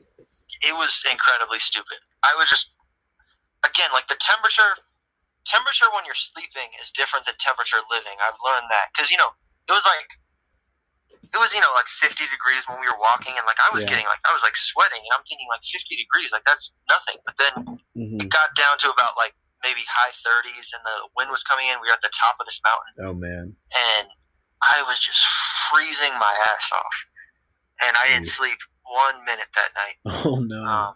No. But you know what? In a way, there's something kind of nice about that, because normally, when I'm in bed, I got a million thoughts running through my head, like, what job am I gonna do? Like, what? Like I've, know how it is. Like you got all sorts of thoughts. That night, I just had one thought, and that was, I'm cold. And that was kind of nice. There's something nice about that. And then you value the warmth. Like I got back home, took a shower, and that was just like a really nice shower. Got in bed, slept I think about like 13 hours the next night. It was nice. Oh yeah, that is nice. Nice. And how was like, the rest of the camping trip? Did you make a fire or anything? Nah, it was too damp to start a fire. There was a fire pit up there. It was too damp. We didn't start the fire. The dude I was camping with was like terrified of getting attacked by a bear. I wasn't super worried about a bear. I think and then we had to walk back, and we decided not to take the shortcut because it was just like so steep. So it was like an 8-mile walk back with the camping gear. Oh man, what a great hike! It was pretty brutal. Brutal's good. I love that kind of stuff. I've been talking about that with my friend, actually, the boxing guy who's my friend from high school, who lives in Baltimore still, but we've been talking about trying to like do some, even before coronavirus, we're like, we should do some camping this summer. And now it's like, it's all I'm thinking so much about it, because I just want to get out of here. I want to go on the road and go outside and just do something different. And I love camping. I haven't done it in a really long time, but like I love, going out in the wilderness kind of, and I did it the other day actually, because, up here in Mercersburg, you ever go to Cohen's Gap Park? Do you know that one? I know I did do some hiking. I was in the outdoors club for like a minute when I was at Mercersburg. So we went some places. Yeah. Yeah. It's not too far. It's probably like a 20 minutes drive kind of up in the mountains, but I guess some people wouldn't call them mountains. They're mountains for around here, they're not the Rockies, but I went up there, just after work one day, because it was a beautiful day, and I just went up there by myself, and I was listening to like, the Mark Maron podcast and walking and like just working up a sweat. And it was so nice because it's like spring is here. Well, spring's been here a while, but like it just smelled like, I was like, I remember the smell. It was so good. It was really fun. And I want to get out there more. True. Yeah. No, I would say I probably didn't enjoy camping, but like as just a whole experience, like it was good. It was like worthwhile. It was fulfilling. That's awesome. Yeah. Did you have a tent though, at least? We did have a tent. Okay, yeah. And I just remember, I had this little Toy Story blanket that I got from Walmart, and the problem was it didn't cover my whole body, and so like I just like no matter how, like, I was just trying so hard to, like, Your feet are to like cover my sticking whole out the body. bottom of it like a cartoon. Oh yeah. Well, you know what I did? I ended up having a backpack, and like halfway through the night, I put my feet in the backpack and zipped up the backpack. Smart. That was smart. smart. But still, it's just like there was always just like one little part of my body poking out. I was I freaking, hate that. Yeah. and like I couldn't move. It was so bad. I got up as soon as I saw like the hint of light coming in. I was up. That's fun though. Yeah, geez, camping. I have a hammock. I've never camped in a hammock, but that's what I want to try out, like sleeping in a hammock or something. You know? That would be interesting. Yeah. But like, you know, at some point, I'm like edging it. Like, I don't know. I got to take action kind of with this because my dream before coronavirus was like this summer I'm gonna go on like a road trip either by myself or maybe with my friend Jack and just drive out west because I've never done that before. I've never like, you know, gone on a massive road trip and I've never seen the land change into mountains, and that's something I've always like ever since I read On the Road. I love that book. And it's all about like traveling across the country and seeing all the different sites and kind of like, I don't know, just getting a feel for different things. And I don't know, that's like, I never did that. And in high school, when I read it, I was like, this is what I got to do at some point. And I never did it. And I was like, yeah, that does sound nice. I'm not a big driving person, but yeah, it does I can see the appeal. Monotonous a little bit, huh? I don't know. There's something about it I just don't like. But I guess I tend to like. I don't like traveling as much because the stress of traveling almost outweighs the joy of seeing the new place. Yeah. But I mean that's just a personal thing. But like I do enjoy like, you know, going somewhere and then like actually like exploring that area a decent amount. Like I thought being at school this past summer was a cool experience. Wait, just like being at running around Kenyon. Gambier, yeah. That is so much fun. Gambier in the summer is awesome. Oh, it was so beautiful. And then just going for those runs every day. And I remember a lot of runs I wouldn't go for a set route, and I just kind of like explore the area and try to like figure out new spots, and it was nice. Super cool. That's the beauty of being on cross country is like getting a sense of the broader area kind of more. Yeah. Like, you know, your way around. That is so true. Because I remember, I mean, the first few years in college when I was doing baseball, like I just had no sense of any of the area. Like I just had like a set few like plots or buildings that I walked to and from, and I just had no idea of like all like the kind of beauty around me. Yeah. And then cross country, I really started to realize that of just all like the surrounding hills, like the whole area is just so nice. Yeah, man. I can't wait I love Kenya so much. It's so weird to think of like how long I've not been there. And for 2 years, it was like my whole world. And now it's just so strange. And I haven't ever like lived in Mercersburg until this year. So it's just weird. It's so weird. I feel like I've gone back to high school, honestly, just like because I'd never been as social as I was at Kenyon. Like high school was this for me, basically like sitting around watching movies, kind of like, you know, just spending a lot of time alone trying to do stuff, just doing stuff I like. That's kind of how I grew up. I never really had like a big circle of friends. I didn't like, you know, go do things socially really. I mostly just like watched movies and learned about the things, just like went where my mind wanted to go. And I'm kind of like, that's such a beautiful thing when you're like in high school or younger, you know? And as I get older, I'm kind of worried about it. Like, I'm like kind of get this feeling like, am I as passionate about this stuff as I once was? And that kind of scares me a little bit sometimes because it's like, I'm just watching these movies now because, or that not necessarily, but part of me is like, just because I love movies, I know that. So I'm just going to keep watching movie after movie. And I feel a little numb a little bit, but you know, every movie, it's its own thing.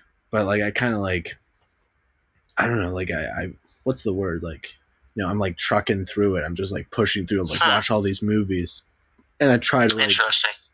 And it's not like they're not worthwhile. Like I fall like deeply, like when I watch a good movie, sometimes I'm like, this speaks to me personally. I'm like, I'm totally in love with this. And this is like having a big, profound change on my life. But other times I watch a movie and it's like, this is really good, but it's like I'll just be able to kind of appreciate it, but not on like a super deep level. I'm just like, this is, this is interesting, I guess, but not like, it's kind of like a big process. And sometimes that's necessary for some movies. Like, they're not supposed to be like the most enjoyable entertainment. They're supposed to be like, a film, like a real art house kind of film. Yeah. But now it's like, it's just like, I've been watching movies so much. I'm actually like I was saying, I've drifted away watching a lot of TV. I've been reading a little bit more, which has been good too. But like the movie stuff is just like, maybe I just need a break, honestly. Because in April, it's all I did. I watched like probably 50 I watched like 70 movies in April. Damn. Yeah. That's insane.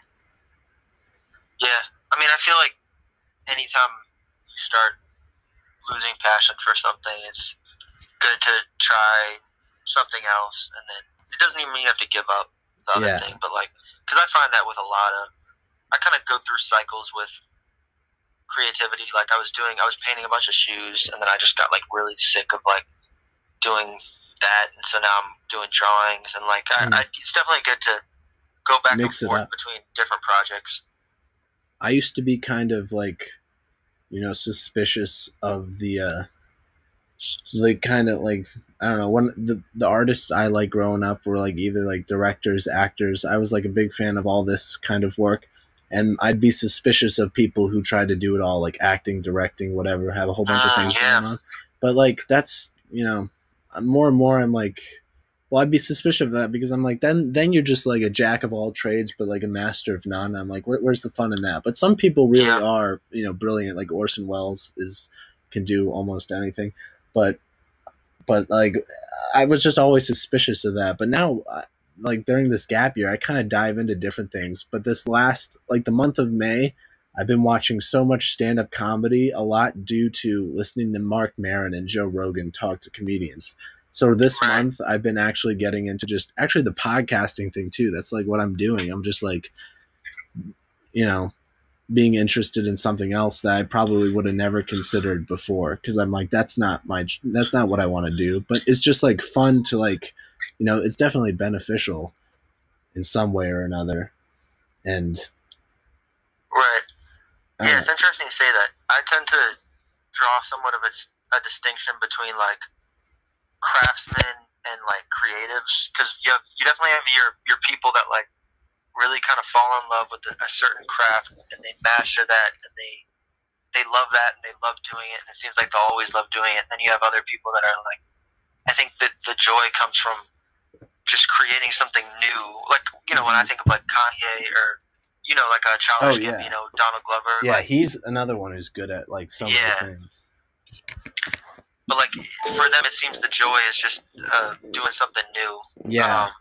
Yeah, that's what I've definitely come around to that idea. It's like, But I mean, they both definitely get like a lot of criticism for it, because like, when Kanye first started doing the shoes, it was like, what do you know about fashion? And then I remember also seeing a lot of like the earlier music reviews for Childish Gambino, which to be fair, his music wasn't as good way back, but they were still criticizing him like.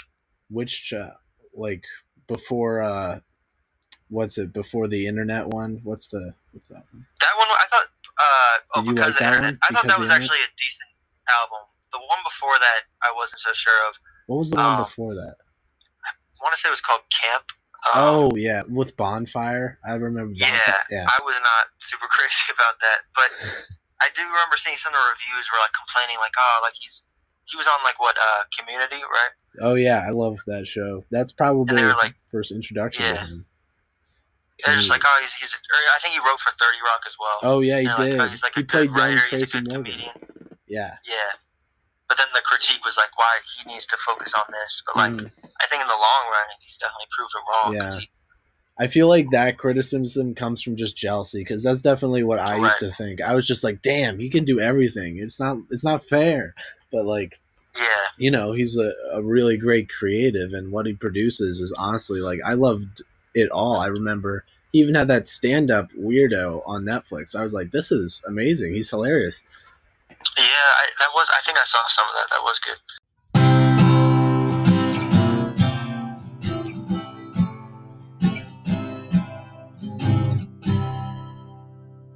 I saw it.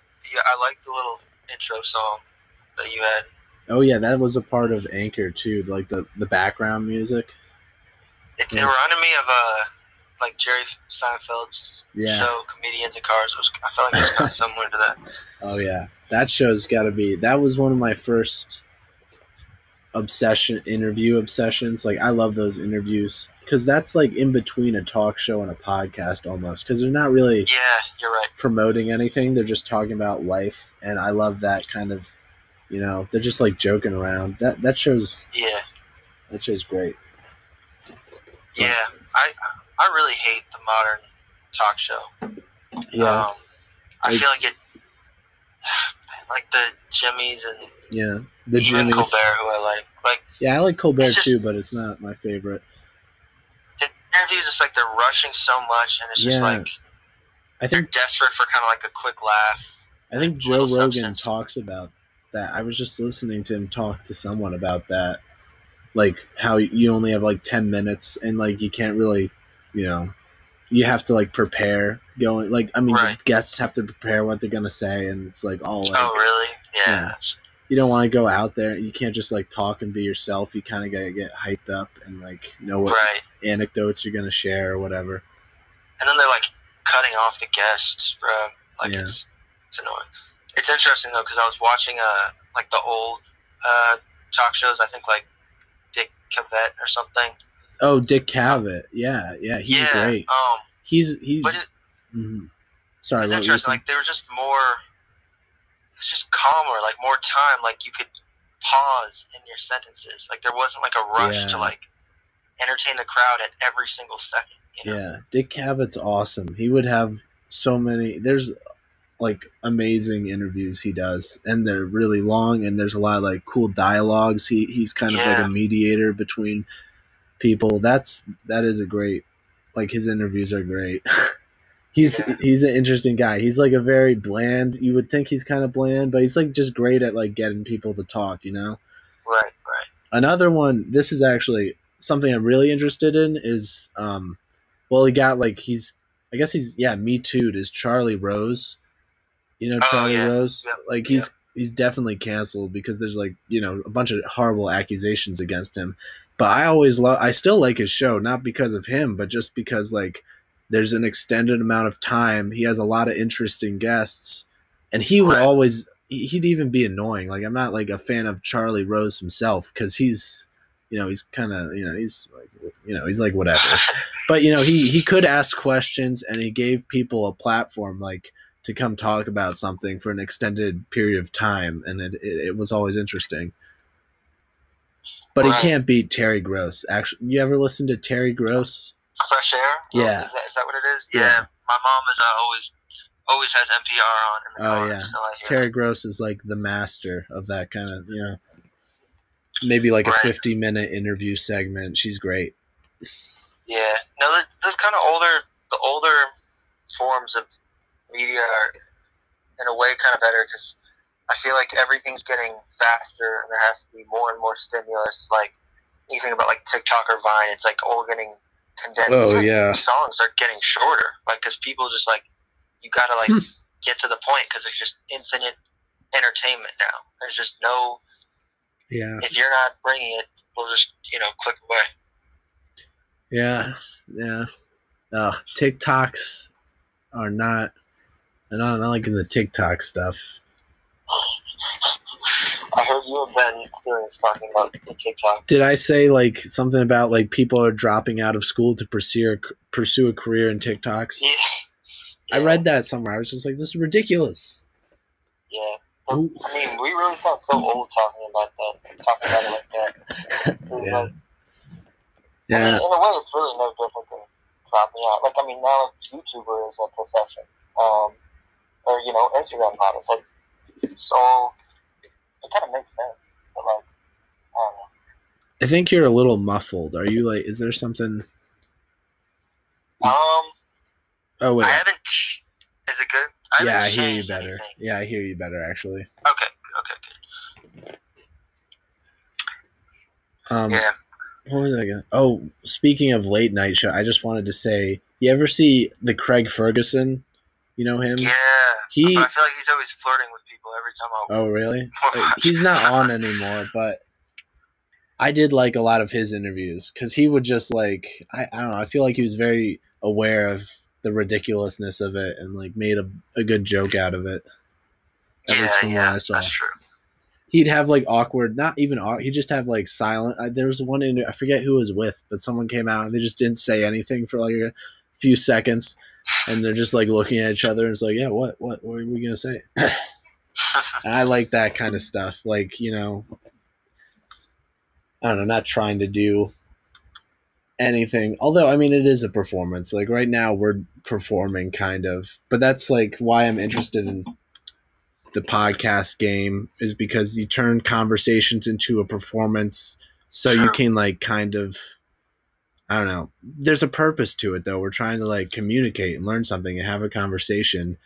And so I guess in the back of our mind, we're thinking about like how we're recording this, but we're also like, I think it's less about that and more about like just talking about something, just anything really, which is something like, I don't know. I don't know. I feel like that would happen at this is what I love about like going to a party at college. You can just hop around and talk to people. That's why like I don't like parties where you can't hear yourself talk. The music's too loud. Yeah, I like jumping around and talking to people and just like, you know, that's the best part. Honestly, I love that. Yeah, I think that is kind of like the appeal of the podcast or like Joe Rogan. I think there's something like real about his discussions that isn't captured in like traditional late shows. Oh yeah, definitely. Yeah, he is. I'm a fan of Joe Rogan. Sometimes I'm like, I don't know. There's a lot to say about him, but he definitely knows how to. He definitely knows, you know, how to have a conversation and how to hold his urine. You know. Because you never see him he never has to go to the bathroom. It's like that's true. He's always drinking something too. Sometimes too, yeah. They'll even be drinking beers or something. I love this one with Hannibal Buress, and they're just drinking beers together the whole time. Hannibal Buress he's great. Yeah, I mainly just know him from Eric Andre. He's just like standing awkwardly on the side. The best sidekick. Oh, he's great. Great stand-up comedian. You gotta, if you haven't seen him do some stand-up, I think you should check him out because he's really funny. Sure. I was gonna ask. Oh yeah, I was just thinking about this because we were talking about artists doing different things.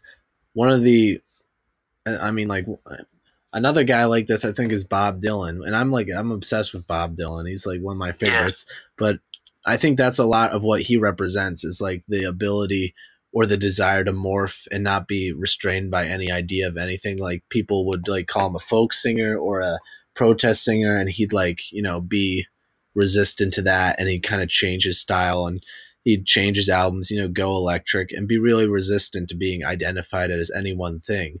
Even though he's like a musician, always he's like trying to change and I don't know, not be able to be defined as anything. And I always like that a lot. That's pretty cool.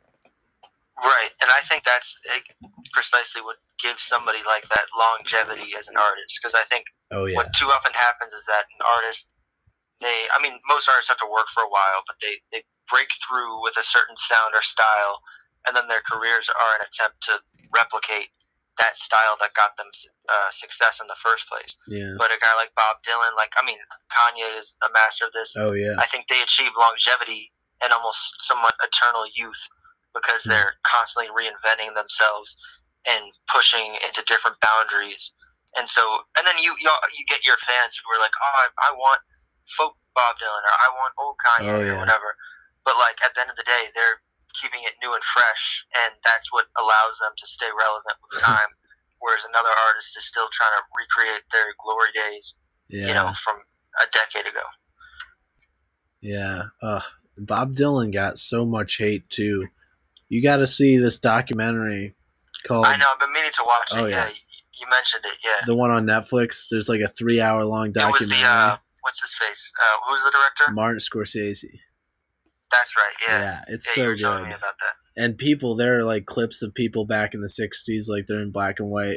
And they're just like, they go to the Bob Dylan show and they just hate him, and they're like yelling at him and booing when he goes electric. Someone like yells out Judas. That's like an iconic like moment in Bob Dylan's, like, you know, the career of Bob Dylan. There's this show in England, I think, and there's like right before he goes on stage, someone's like Judas, and then what does he say? What did he say? Ah, shit, I forget what Bob Dylan says, but, you know, he just is like, you know, he's doing his thing still. And he would also be still playing the folk songs too. I think he'd be like, one half of his show is folk, and then he brings out the band and they get some electric music going. Right. Yeah. And yeah, you see that with Kanye. It's like, how many times you hear, oh, we want the old Kanye or whatever. But like, they're missing the point. The whole point of being an artist is to do something new. That was the point from the beginning, as it probably was for Bob Dylan as well. I feel like that's a little upsetting on some level, at least a little bit, because you're like, what? Why are these are my fans? They're like, what? Yeah.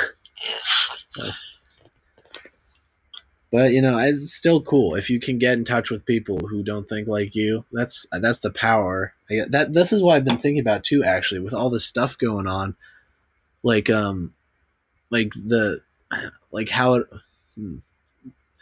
the ability to change or like make a change and affect people. I was thinking about like, what role does art have in this, and like to what extent can an artist like influence people who don't think like them to think in a new way? Like, are they just speaking to people who already think a certain way?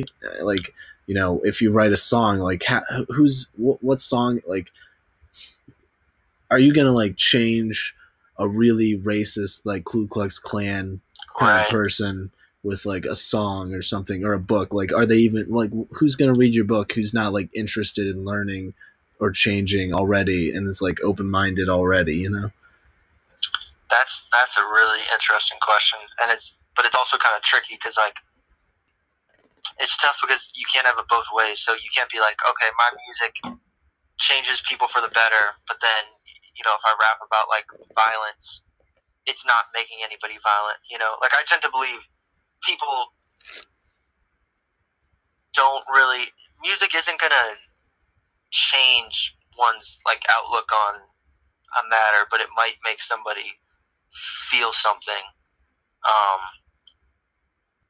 that they might have not otherwise felt. I don't know. But it's hard because like I mean, a lot of the critics of rap music are just like, oh, you know, they're rapping about violence and their lyrics are sexist and they're gonna make the youth sexist, drug addicted, violent people. And I'm just like, it's not that serious. Like, they're just, you know, they have to rhyme. They're constrained by, you know, sounding good, as you wouldn't be constrained if you were writing a book or making a speech. And then I'm just like, it's not, you know, that serious. But then you also want to like talk about it being powerful at the same time. I guess though, any good listener can kind of distinguish between a song that's intended to have, you know, a real powerful message versus one that's intended to just be like a party anthem that, you know, is meant to like dance to or have fun to. So yeah. Yeah. Here's what I kind of like. I don't know for sure. This is just like a theory, but like thinking that this kind of art, like the music and like literature, and like the art is most powerful for like developing like kids, really, like in your younger years. Like, it's going to have the most powerful effect on those who are like currently growing up and like finding out what they're interested in and like, you know, seeing what they connect to. And that's when it's most powerful, when someone's young and growing up and not, you know, kind of making these discoveries, I feel like, because they haven't, like, the younger you are, the less set in your ways you are, and you're more open to change, I think. So that's definitely true. Yeah, I think you're still pretty open. Like, for example, like I think like my first year of college, like I changed a ton. Oh yeah. But I feel like we're still pretty young. Yeah. Yeah, I feel like I'm guessing like this event, this whole pandemic, will be like a very important like identity form, a way of shaping people's identity who are like around our age, you know, of like the I guess we're kind of on the edge of like the millennial Gen X generation. Yeah. But I'm guessing this will be like a very formative event in just kind of shaping people's outlook as, you know, like of Vietnam was for a different generation, or Yeah. I don't know, like maybe the Beatles, like you know, like there's always like that event. I'm sure 9/11 was probably like that for a lot of people. Oh yeah. I was just thinking about that in a new way recently, like because I was I was just listening to people talk about like the aftermath of 9/11. I've never really put myself in that place before, imagining like after that happened, like the tension probably felt like things were like shut down in New York too. Like living in New York must have been insane, like right after 9/11. Oh my gosh. It's interesting though. People talk about it in like a fairly positive light because it was like a time of unity or relative unity. Yeah. Like in that Bush's approval rating went way up. Oh yeah. And apparently there was like a sort of sense of like camaraderie amongst like the people of New York that hadn't existed before. Because they'd all like kind of been through this thing, which is in a way why this pandemic feels like just like the most like depressing, like sad sort of like world shifting event. Because it's not like we like overcame something or like did something cool to bring us together. Actually, kind of the opposite. We're like literally the thing we're supposed to do is stay apart, and we're just kind of existing in like nothingness. But I already kind of went down that road. Yeah. Shoot. Wait. I just had a thought. It's fleeting. It's gone. What was it? No. Yeah. Actually, no. This is what I was gonna say. That I think in naming this, like I'm calling this podcast "Living in the 20s," I think a lot of it's about that, like this cool change. Not cool, but like you know, this is a big change, and you know, it'd be cool to document it in this way. I thought I was like, this is like a time to do something like this, maybe. You're right. Yeah. And it's like, also it's a nice play on words. I thought about because it's 20s as in the year, and then 20s as in our age. That's our That's the cool thing. The year you're starting it. That's the cool thing about us. We can say we were born last millennium. Like. Yeah, I was thinking about that. That's going to be really cool. Like, actually, maybe it won't be because we won't be living for much longer. But even then, eventually, it will be cool to say I was born in 1997. Last millennium? Whoa, you're old, man. Oh, man. Oh, I hope I can be a very old man. Like, some people, you know, I feel like I've encountered a lot of people who, like, you know, are okay with, like, dying young or dying, like, you know, not... Well, of course, I guess it would suck to die in, like, a hospital bed or, like, in an old folks' home without your friends. But if you have a family and stuff, if you can live to be, like, 90 and maybe get hit by a car or something, like, I don't know. Yeah. I don't know. I tend to believe people overvalue living long. And that I mean, I could go on a whole rant about this, but I think people view death now, they view death in a way different than they viewed in the past, and that death is seen as like a problem and something that must be solved or overcome at all costs. Yeah. And I think, unfortunately, what's going to happen, or what you could argue is already happening, is that the effort to overcome death actually leads to more suffering than death in and of itself.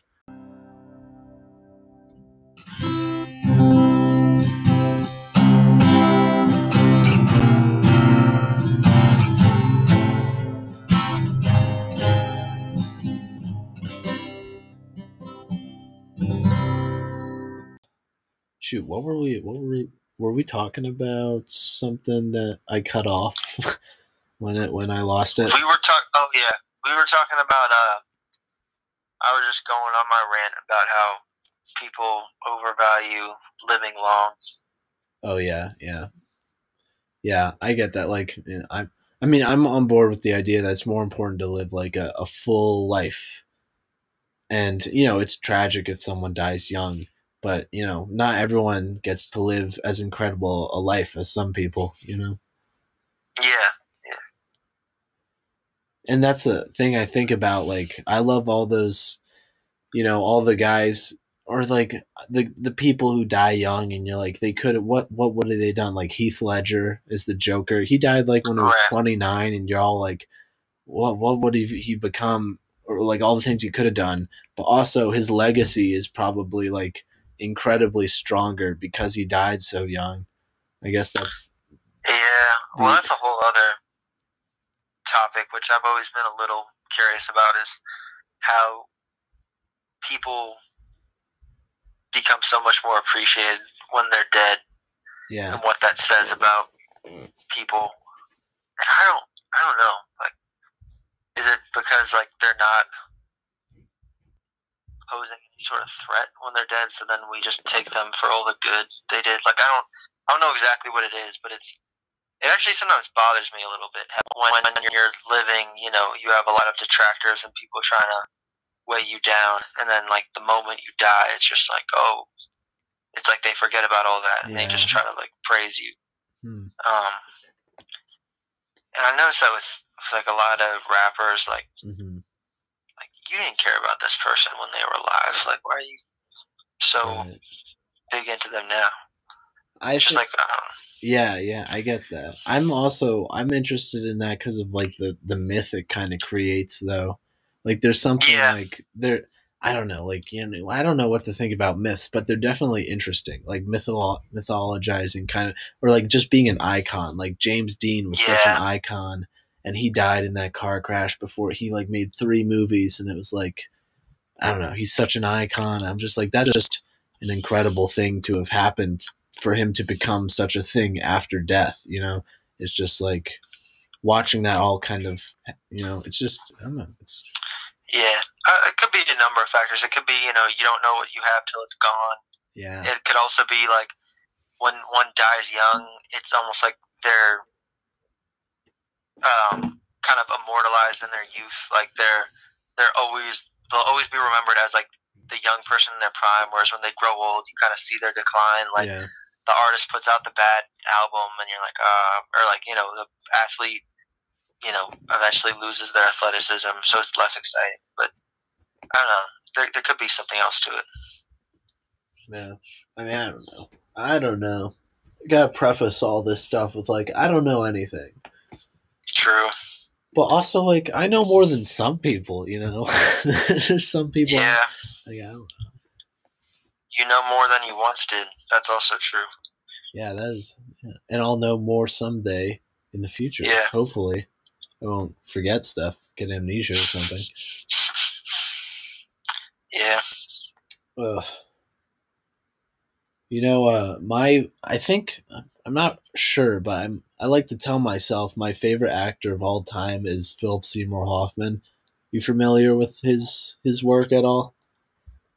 But what are some of the big movies? He played Truman Capote in the movie Capote. He was in. What am I playing? I can say a lot of movies like Boogie Nights, Magnolia. Have you ever seen those? The Master. Like older. Is he like an older? Well, he's one of those guys who's dead now. He died in 2014 at the age of, I think, 48. So relatively young, but he had like a great career, you know, before he died, but he still died, you know, pretty young. And I think it was a heroin or an opioid thing. And I remember when it happened, it was in 2014. And I was just like, he was already probably my favorite actor then. I was just like totally wrecked. I was just like, geez, man. But he's another one of those guys where it's like, now that he's dead, so many people remember him as like such a legend. And like, I wouldn't have like, because he's one of those guys who's like supporting most of the time in his career. He's not usually a star, although there are a couple of them, like the Capote one, but he was like just this incredible presence, and people will go back and he'll have such a small role in the movie and people will be like, wow, he's so great in that, you know, he just shines. And you just like from looking at him, you know, he doesn't look like, you know, he's like a, you know, not too tall, like plump guy, but he's like an amazing actor and he's done so many different things. It's like, I've gotten older, like after he died, and watched more of his movies and discovered more of his work. And it's just like, wow, he's constantly full of surprises. He's definitely one of the best. Yeah. Man, acting. Do you have any interest in like the like? Do you think of acting as like an art form? I've thought about that. I think it. I mean, it definitely is. Yeah. Though I sometimes struggle to like quantify the greatness of an actor just because it's. I don't know. I definitely think of like the writers and the directors as more of the creators, and Mhm. but then again, I've never acted, so I don't really know. But I've always Yeah. wondered that question, like, okay, would this movie have been as iconic if you had switched out the actor? And Oh, like, yeah.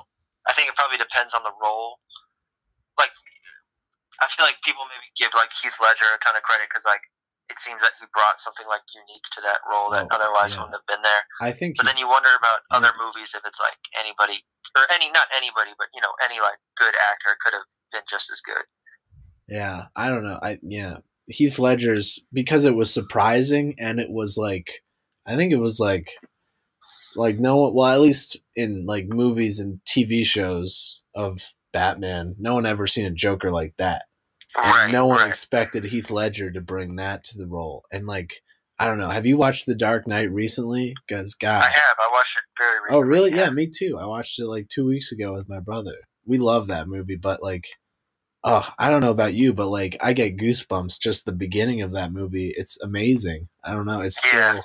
It's still The one of opening the scene, yeah. most exciting things. I love it. I love like the zooming in of the like Chicago, skyscrapers, and oh, what a great opening. That's a great movie, honestly. Like there's a bunch of plot holes in it, but it's Yeah. magnificent still. Yeah.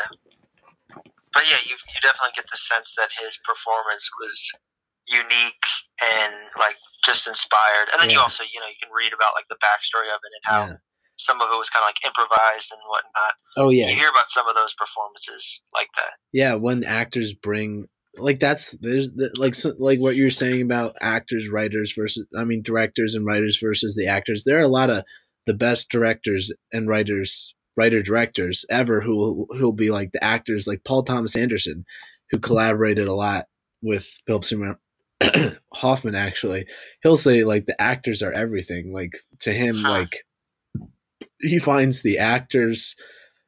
Like he has to have empathy with the actors. He really like I don't know. He highlights that you have to have sympathy with the actors and understand their process because the actors are everything to him. They're like probably the most important part of his movie because I feel like we forget about it, but like actors need that magnetism. Like Heath Ledger, just watching him, you can't take your eyes off him when he comes in as the Joker. Like Yeah. he's doing little things. Like there's a lot of subtlety in acting, I think, that just goes into the it's like the atmosphere, creates the atmosphere. We don't even notice it. But like I don't know. Yeah. I think you're right, and I think I probably, having never acted, wouldn't even appreciate the subtlety. But like I know that for things I do know, like music, like there's certain things that when you try to make it, you realize like how good some of like the real rappers are. Because like Mhm. you listen to rap, you're just like, oh, you're just saying some words on top of a beat. Like it's not Yeah. that hard. And then Oh, you yeah. try to rap, and you listen to yourself back, and you're like, what? You Like, gotta I bring sound like- flavor. You gotta bring Exactly. flavor Like I'm to not. it. You're like, my voice is so monotonous. Like I don't have any emphasis in my words. Like it. Where then you listen to like somebody like like I used like Lil Wayne in like 2008. Like he just had like this like emphasis in his voice and like the way he like bend words that was just like so unique and so incredible. But like if you had never tried to rap, you might like Lil Wayne, but you might not appreciate like what he's doing. And it's Yeah. probably the same goes for acting, like you were just saying. Yeah.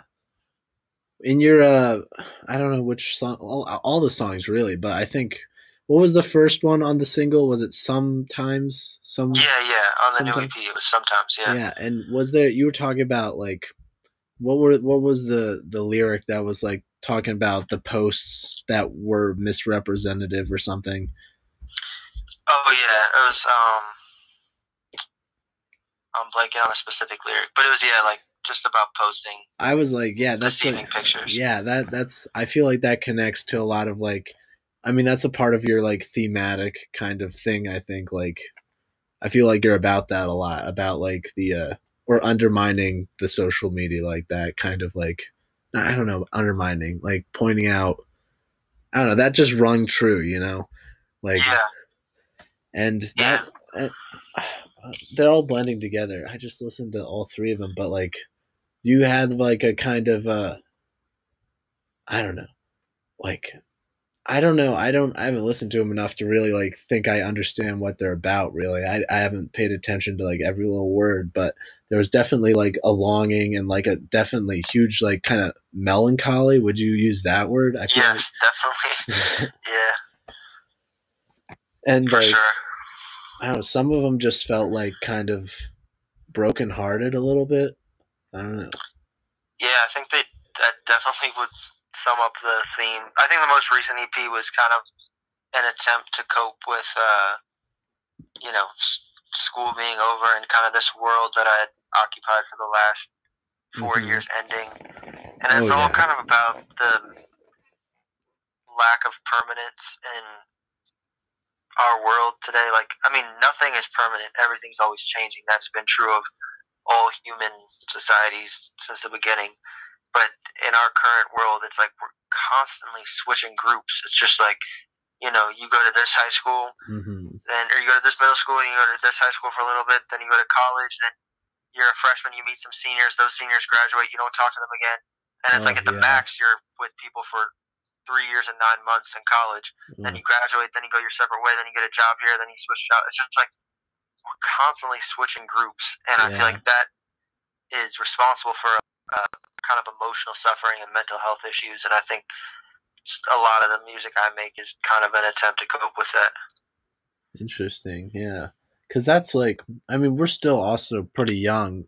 I guess we haven't really found out who our, you know, our lifelong friends are going to be, you know? Yeah, Like, I guess that kind of comes out with time. But I feel like that, I just, yeah, I think about like, yeah, it's always upsetting, you know, when people come and go from your life. At least for me, I take it really like, I don't know, it makes, like, I don't know. it's sad. Yeah. Yeah. And like for me, I feel like I became a little more acutely aware of it all because I went to 3 different high schools, and so I transferred yeah. around a lot, and like I just became very much aware of like how quickly relationships fade, even like good relationships where you're just like, you know, you think like, oh, we'll stay in touch, we'll meet up, blah blah blah, and then like 2 years down the road, you haven't talked to this person in 14 months, and you probably never will again. And it's just like Yeah. I've seen that happen to so many relationships that because people bullshit a lot. They're like, you know, oh yeah, man, we'll like meet up, like, you know, pretending as though they'll keep the relationship, and then the plans never materialize, and you just kind of drift apart. Yeah.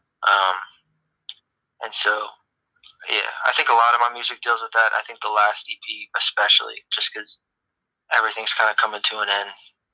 Yeah.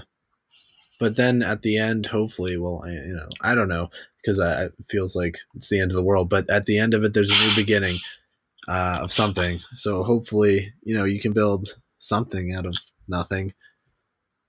I don't know. Yeah, that's true. I mean, I guess I'm more of just a pessimistic person in general. No, yeah, me I'm just kind too. of like tired of new beginnings, just because I'm also like very introverted, so it takes me a while to like loosen up with people. So it's like Yeah. Me I too. don't like the stage. Some people are like, you know, extrovert. They're like, oh, I get to meet a bunch of new people. Like, Yeah. nah, I like to meet people and then like just be around people I'm comfortable with. Yeah. I'm not trying to meet a whole bunch of people. Yeah. I can't decide honestly for myself about that. Like, well, I think I'm introverted, but I do enjoy meeting people, or at least there's an excitement in meeting people, but like there's definitely so much anxiety, and it's so hard. Yeah, what you're saying, yeah, it's hard to like become yourself around new people. I mean, it takes time. It definitely takes time for me. And actually, on that, I was also thinking about this. The coronavirus definitely, since this whole thing started, I feel like I got in touch with like, well, I got in touch with you again. You know, I haven't been in touch with you like all year, and so many other people, like Tommy Johnson and I. We've been texting more since the coronavirus I mean, like, we never texted before, but now we text frequently, you know? And that's kind of a cool thing about coronavirus. I've been telling people when we're like, sometimes if we're in a group Zoom, like, it's like, I would be talking to you guys if you were still in school, you know? I'd be like by myself and you guys would be back in school. But now that everyone's like trying to connect over the internet, I can just jump in and like be a part of things again. That's true. I guess in your position, yeah, it's definitely kind of worked out well for you in a way. And I do feel like for everybody, it's the coronavirus has definitely forced me, and I'm sure many other people, like actually like get better with online relationships. But Yeah. I mean, it still is overall somewhat depressing. Yeah, it's not the desirable kind of thing. Like, you would Yeah. want to be like I would just like, my dream is like to move somewhere and be a part of a community like every day, Same, you know? man. That's exact. I think people really need a sense of communal belonging, and I think that's Mhm. lost in the modern world because our community is just too big. Like, I mean, the country is just, there's no such, I don't know, I think national identity is all kind of faulty and fragile. Yeah. But yeah, I think that's where people derive purpose, is just serving like an actual community. Yeah. I want to be a part of a scene, you know, like Yeah. like the DC music scene or something, like New York comedy scene, you know. This show I've been watching lately called Crashing is all about, I don't know if you ever heard of it, the comedian Pete Holmes, maybe. Wait, no, I have heard of Pete Holmes. I think he had like a show on like TBS or something. Yeah, he's had some shows, but this Crashing on HBO is like a fictionalized version of, like, you know, it's like Seinfeld or something, but for his, but it unlike other comedian like sitcoms, this one is all about him becoming like a stand-up comedian in New York, and a bunch of comedians play themselves, and he's like starting at open mics, and he goes to the Comedy Cellar and meets all these people. And it's like all about that kind of community. And I'm just like, this is so cool. He gets to hang out with the other people who love doing what he likes to do. And he starts to become friends with like his idols, you know? It's like, and it's amazing, like, story. It's like, good for this guy, you know? He's chasing his dreams and stuff's happening. And it's a cool show. It took me a little bit to get it, because Pete Holmes isn't exactly my kind of humor. I can respect his jokes, but he's not my favorite comedian. But like, it's definitely a good show, and it grew on me. Yeah. But that's like the dream, to go be a part of a scene like that. A scene, yeah. What are you thinking you want to do now that you're like graduate? What's like the next plan for you? The plan. So in a weird way, the quarantine is actually somewhat beneficial to me now. Like, it stuck missing the end of school, but now it's like I find I have less pressure to find work immediately. Mm-hmm. So I think I want to take the summer to like really improve my skills as like in kind of just every artistic facet, and just like really get a bunch of beats done, get a bunch of work done. And then I think I'll probably try to get some like crappy job, like not like a real serious job, like, oh yeah, that's necessary for the manual artist. labor. Yeah, or like something. Yeah. But something to make some quick money, and then I'm obviously fortunate enough to be able to live at home and not have to worry about like paying for housing and food. Yeah. And then I think I'll probably at some point try to just send it and go out to like LA or somewhere like that. And I'll just see you there.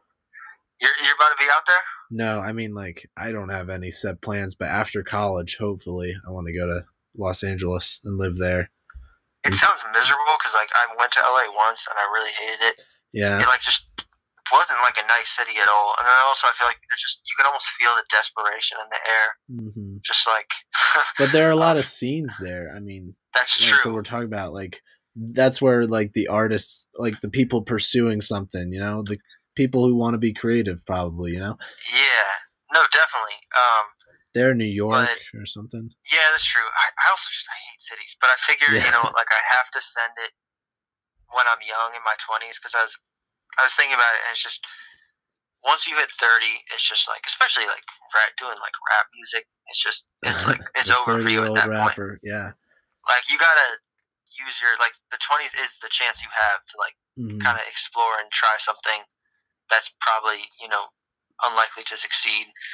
And so I figure I'll have to send it at some point, and then if that doesn't work out, like I have no idea what I'll end up doing because I'm really pretty terrified of working a normal job. Oh yeah. Oh, me too.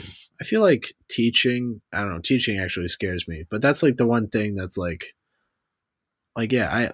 If I'm not gonna pursue something creative or something, I'd be like teaching's not bad.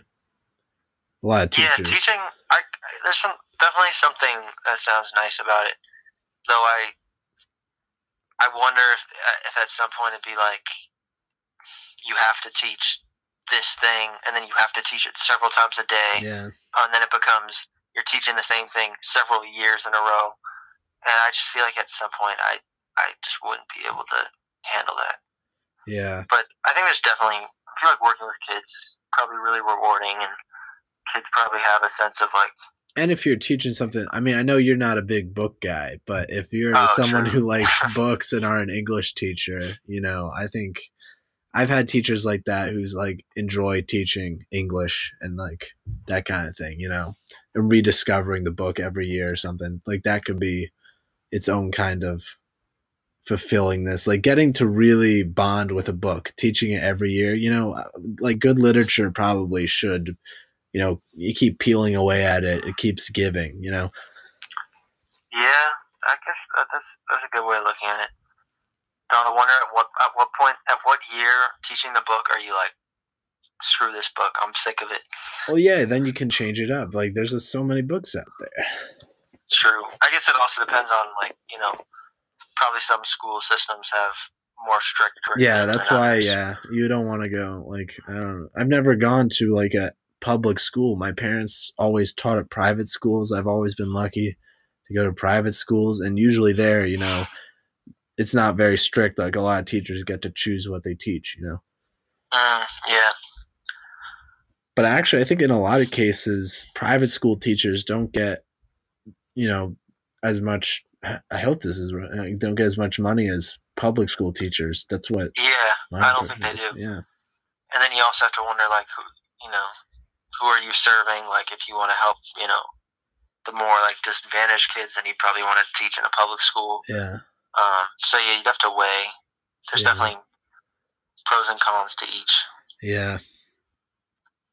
Pros and cons to everything. Yeah, but lately I've been like, I'm like kind of it sounds terrible because it's not like the same kind of struggle. It's not, I don't know.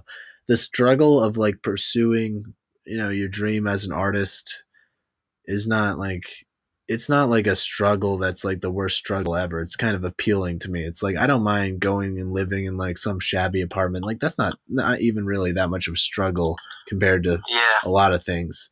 But if I'm lucky enough to go pursue something like that, like I don't really care about the conditions or the time. As long as I get to do something I like that would be awesome. Like anything like that.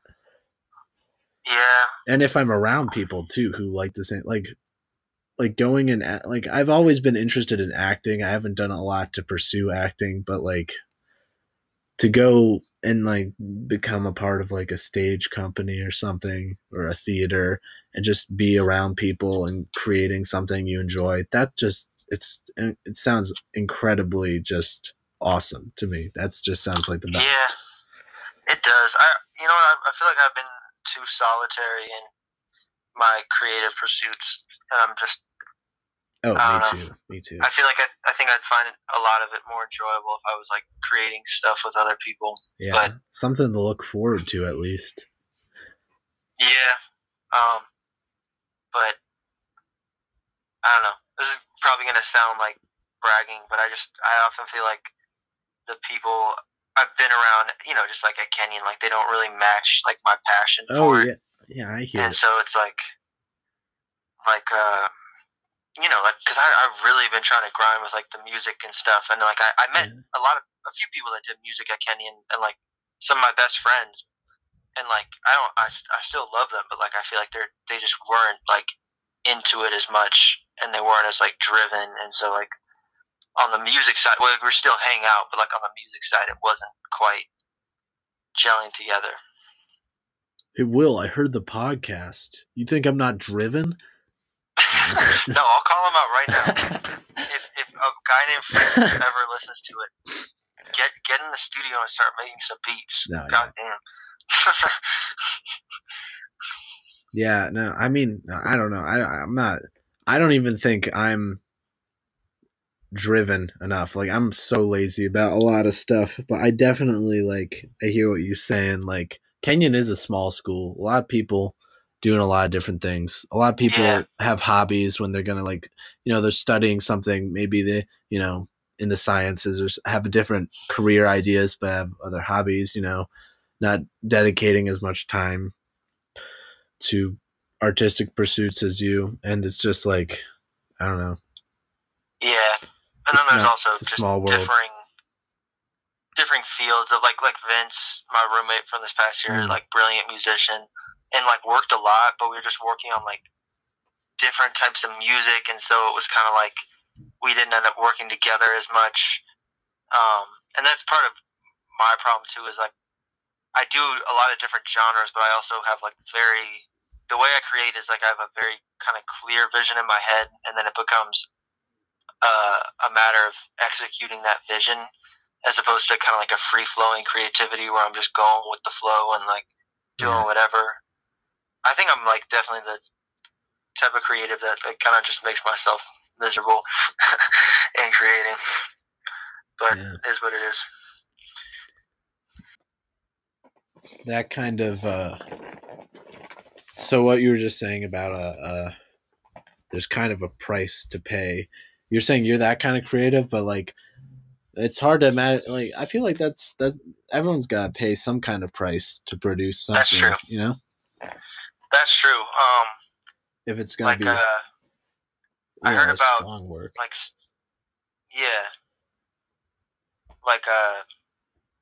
but I don't know. Some people seem to be more like free flowing and like loose and like let's just do this or they'll do like one take of like a verse and they're like, oh, that's good, put it down. Like I tend to have like a super like kind of clear vision of what I want my song to sound like or what I want. Like if I'm doing visual art, like I know that what it looks like in my head before I start, and then it's like kind of a painstaking effort of like trying to execute that. So like for certain songs, I'll record like the same thing like dozens of times, and it becomes like pretty exhausting. Yeah, but it's like the Stanley Kubrick.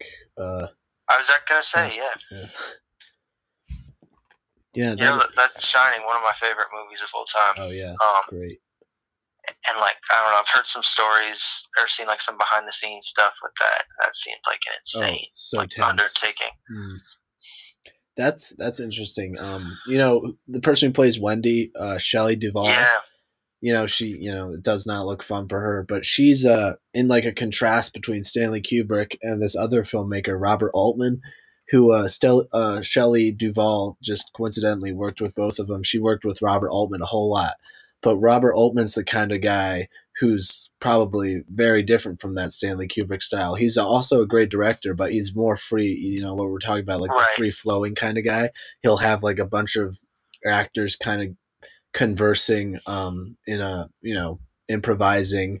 And he was a revolutionary guy because he would just record everyone's conversations on top of each other, and it'd be like, you walk into a room full of people and you can hear all the stuff, because usually in movies they'll just record the actor's voice and like tune out everything else, like put in all the sound effects later, but he'll record like overlapping conversations constantly and just have these scenes that just like kind of drift. He always, in a lot of his movies, the camera's always moving ever so slightly, and there's always just kind of a loose drifting kind of feeling, and it's like it's really neat, his movies. And he's a guy, he's just his movies just there's something else.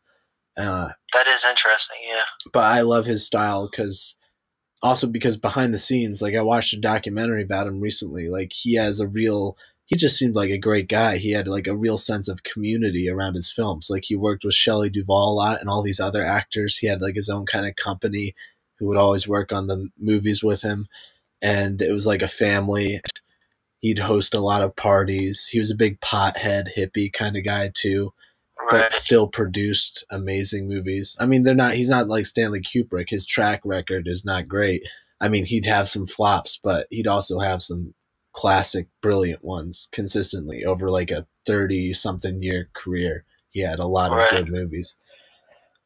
Well, yeah, I remember seeing behind the scenes, like, Shelley Duvall, like, her hair was, like, falling out Oh, while yeah. filming, and, like, he was, like, getting on her case. And then Yeah. they did, like, the scene with, like, the bat, like, Yeah. 127 Ugh. takes or something. Oh, my God. I can't imagine doing that kind of filmmaking, honestly. For even, I mean, all the greatness of a lot of Stanley Kubrick movies, I'm like, that's not the kind of stuff I'd be interested in. A lot No, of it sounds insane. more than not, I think a lot of filmmakers enjoy like and crews like are able to have a good time. Like Ingmar Bergman, who's like the famous Swedish director known for making really melodramatic, like heavy kind of stuff. People ask him like, how do you like make such heavy movies? Like the only way you get away with making like these, you got to be like laughing all the time in between it to keep it light or something before you just get too depressed making this movie.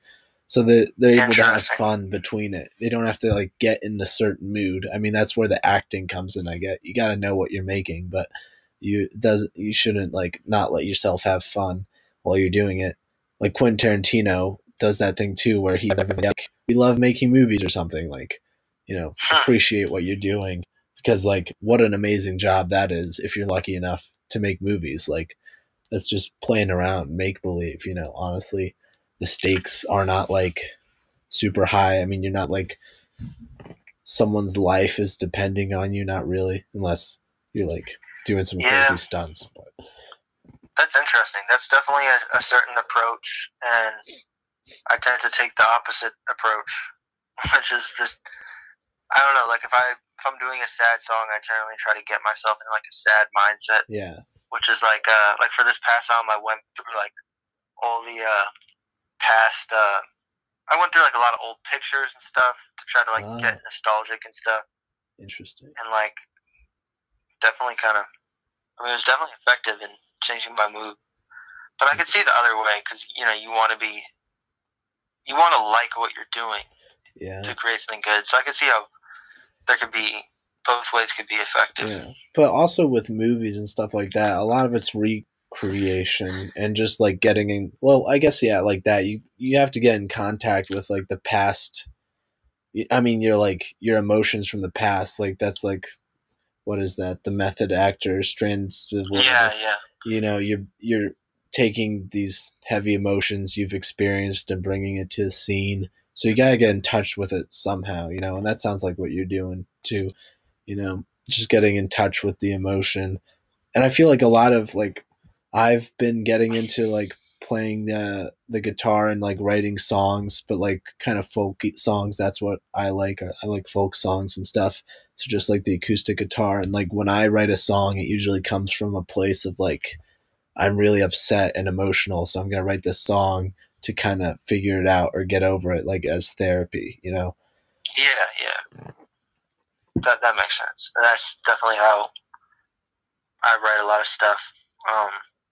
But yeah, I don't know. I just feel like I'm not, I guess, talented enough to just like hop in the start recording and just like channel all sorts of different stuff with a bunch of emotion just on command. Like I gotta like You gotta mentally work on kind of it. prepare for it. But you know, Yeah. maybe there are some actors that are talented enough that they can just like snap into it. you Well, know? I think they go through like a whole.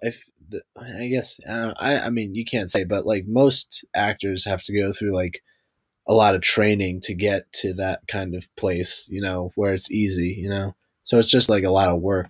You know, you got to do the work.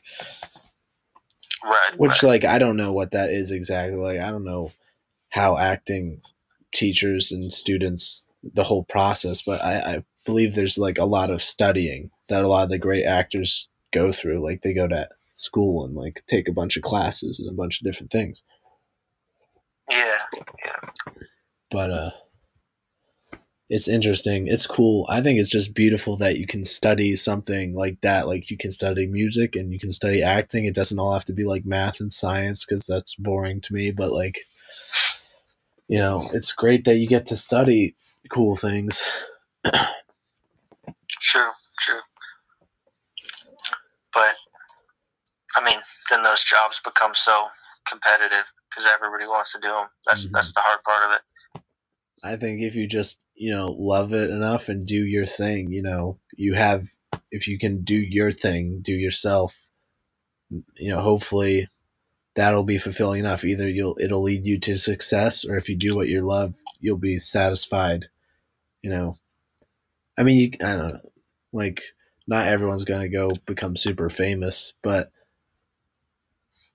uh, what's the point if you're like not doing what you love too? You have to do it the way you want to do it, not be a sellout or something. Right, right.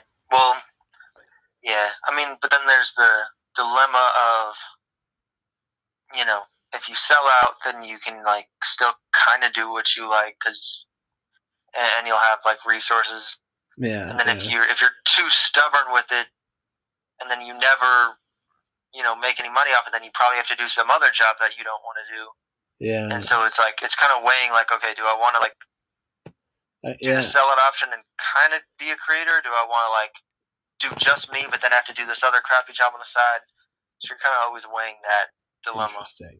Yeah, actually, that's what the TV show I was just talking about, Crashing, about Pete Holmes, kind of deals with that. And like they do this, the NACA, the National like Association for College something, like college. It's like they're doing comedy to get into colleges and do comedy, but in order to do that, they have to like compromise their act and make it less dirty and stuff. Like not like, I mean, talk about like the things that a lot of stand-up comedians talk about that's important to them, because they're kind of like philosophers and like undermine a lot of things by making fun of like taboo things, and that's a big part of being a comic.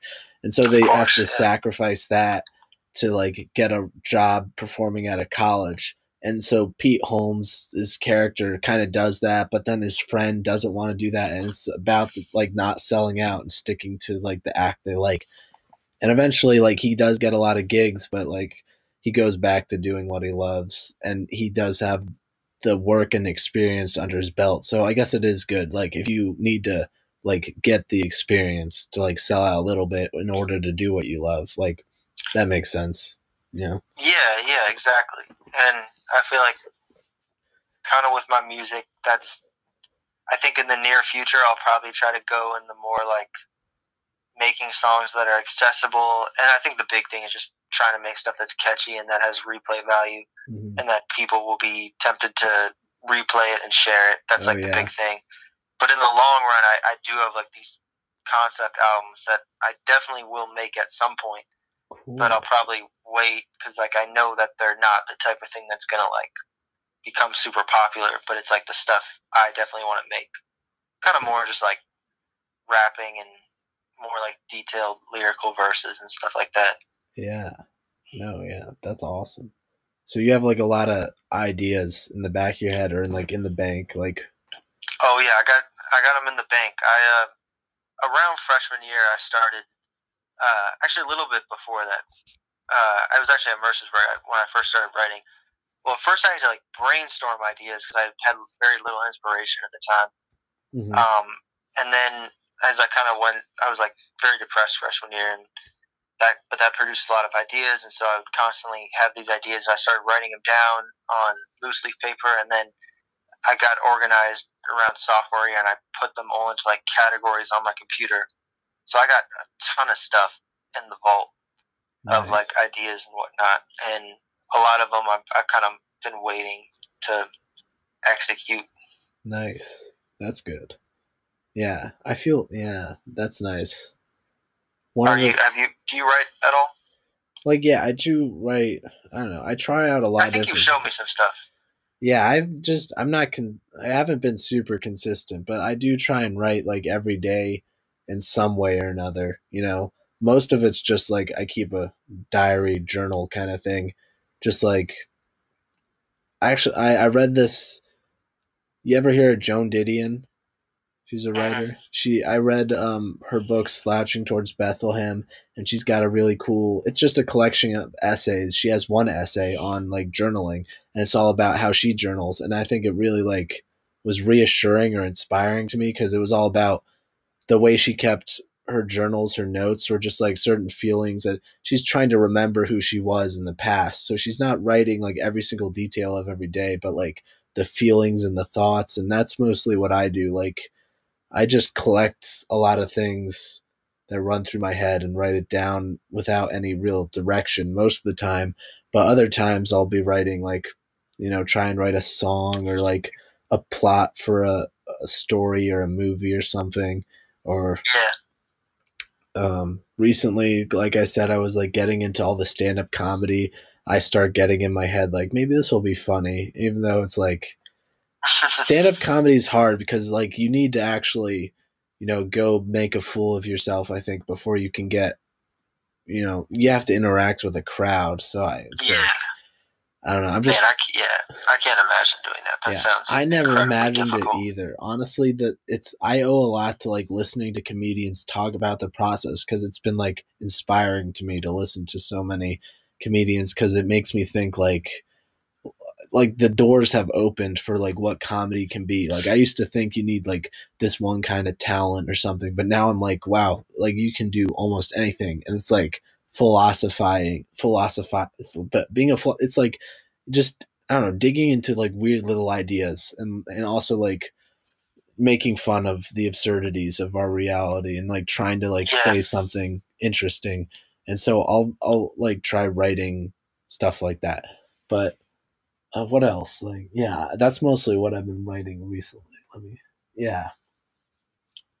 Yeah, just Yeah. ideas. I haven't like stuck to any big long thing really, but I do have like outlines for a lot of movies and a lot of like, not like movies, but like, yeah, concepts for movies. Like, I guess you're saying like concepts for albums. I have recorded Right. stuff like that. Right.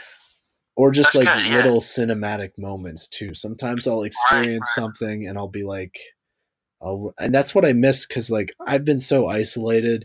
It is inspiring to watch a lot of movies because it makes you think about what you can do with the medium because like there are a lot of things you can do and a lot of like movies are all about like commuting like all art is like communicating with the past art form. But like I miss being at college because there's just I felt more alive, interacting with people, going outside and doing stuff, and a lot of ideas can come that way, I think. Yeah, I definitely get what you're saying. Or at least and yeah. Sorry, go ahead.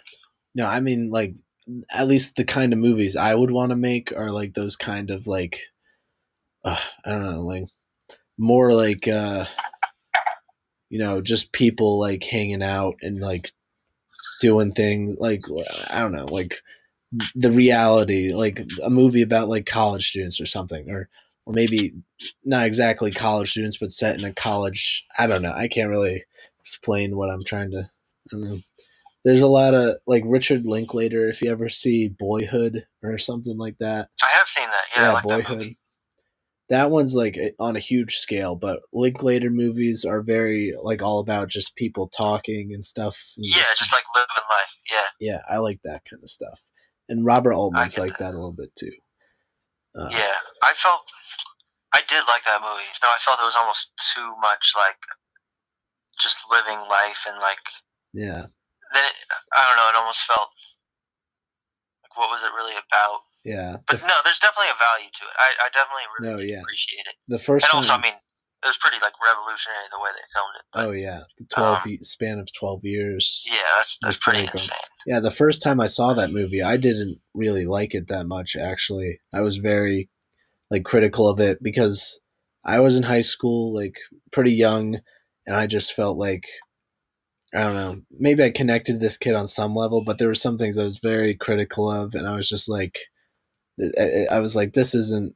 There were a lot of things I didn't connect to, and I was like, I don't like that because I'm like, this is. I don't know. I approached it kind of the wrong way. I was young, but I was like, this is like not what my life is at all. This isn't Boyhood. This isn't the experience. And I was just jealous because he seemed to be like having some fun too when he was a teenager. I'm like, damn, I didn't get. Yeah.